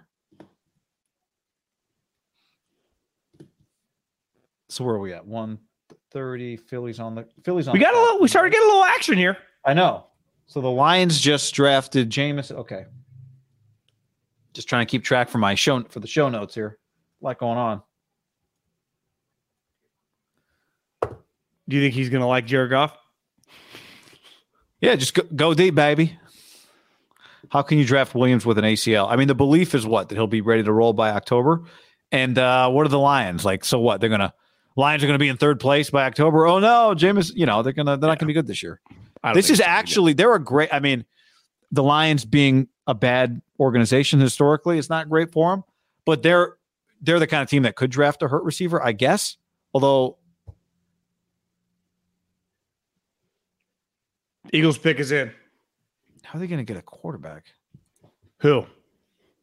The Lions. Suck and get the number 1 pick next year? I bet the Eagles take Jordan Davis. Pretty good. I mean, Jameson Williams Does not feel like a great fit on the Lions. not for their current quarterback. Yeah, like with Stafford in his prime. Would have been amazing. Stafford and Calvin. That's why I wanted him to I go wish you could 17 do a with the little bit, Chargers. like, put the perfect team together of the guys that you once had. Did you see? Could the Niners get you potty back? I saw a photo today of Andre Johnson. Sorry for my TV. Andre Johnson's draft night where he's taking the call from the Texans. The dude from Miami Yeah. He's wearing a Tracy McGrady Magic jersey. at his house. He's just like on the couch, a million people behind him, next to his mom, T-Mac jersey. That's pretty sweet. That's cool. What year would that have been? Like 02 or something? 03? Yeah. I mean, well, no. He got drafted 04. after David Carr or before David Carr? Maybe the next year. Was he a high pick? 03. Yeah, he was the third overall pick in 03. You remember that video of Andre Johnson and Cortland Finnegan fighting? Like full on brawl? Like No. Was it a just- practice? No, it was at Andre played for the Texans. He played for the Titans, and they, went at it for years. Eventually, just one of those things, like kept bumping them, and like before the play, they just maybe it was after the play. They just had a full on fist fight on the field, like they were corner and wide receiver. Cortland Finnegan, right? Is that what you said? Yeah, Cortland Finnegan. I think Cortland Finnegan was the guy. Not Cortland Sutton was the other name. Yeah, Carson Palmer, Andre Johnson, Terrence Newman, Troy Polamalu went 16 that draft. Pretty good year for the Trojans. Sixers didn't blow it. Doc got a little edgy. You see that? Yeah, I know. I love it when a good coach starts rattling off history. People are on him. Dude, well, you've talked to coaches. Coaches don't usually talk like that on the microphone. They talk like that behind the scenes all the time. Like to media. I think he'd had enough. Don't you think? Clearly. But to me, that's the kind of thing he said to those media guys before with the mics off. Coaches love that shit. If you look back at 02, he had an Achilles. His Achilles was sore. Nobody knew about it. He kept playing, but you guys got to understand, Pat Garrity sucked. I saw Rick Bucher like, if we're going to go down this road, Rasheed Wallace was out. He started like listening. This guy had a hurt Achilles. It's like, no one cares. I mean, it was 20 years ago. Doc, no one actually cares, Doc.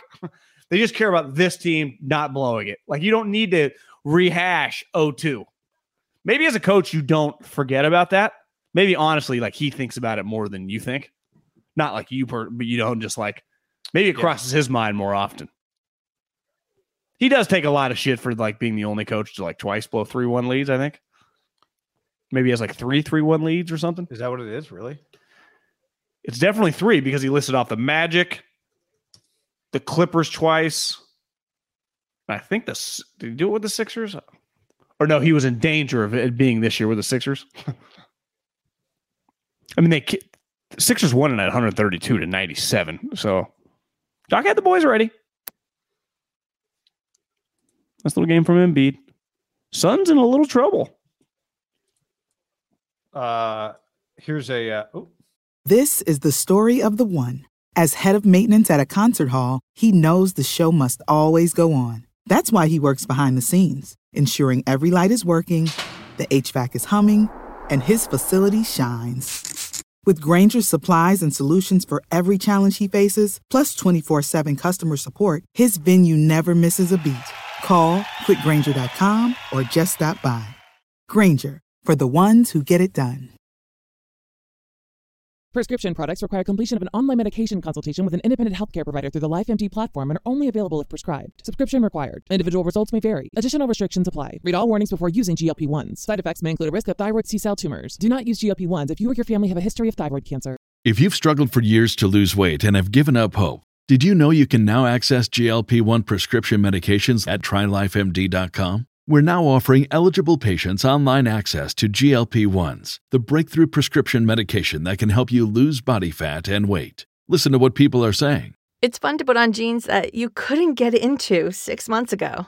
Every morning, I look forward to getting on the scale. For anybody who's struggling with their weight, it's a godsend.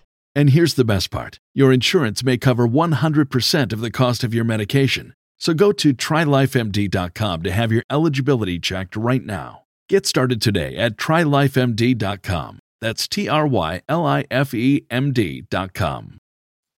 When you need mealtime inspiration, it's worth shopping Kroger, where you'll find over 30,000 mouth-watering choices that excite your inner foodie. And no matter what tasty choice you make, you'll enjoy our everyday low prices, plus extra ways to save, like digital coupons worth over $600 each week. You can also save up to $1 off per gallon at the pump with fuel points. More savings and more inspiring flavors make shopping Kroger worth it every time. Kroger, fresh for everyone. Fuel restrictions apply.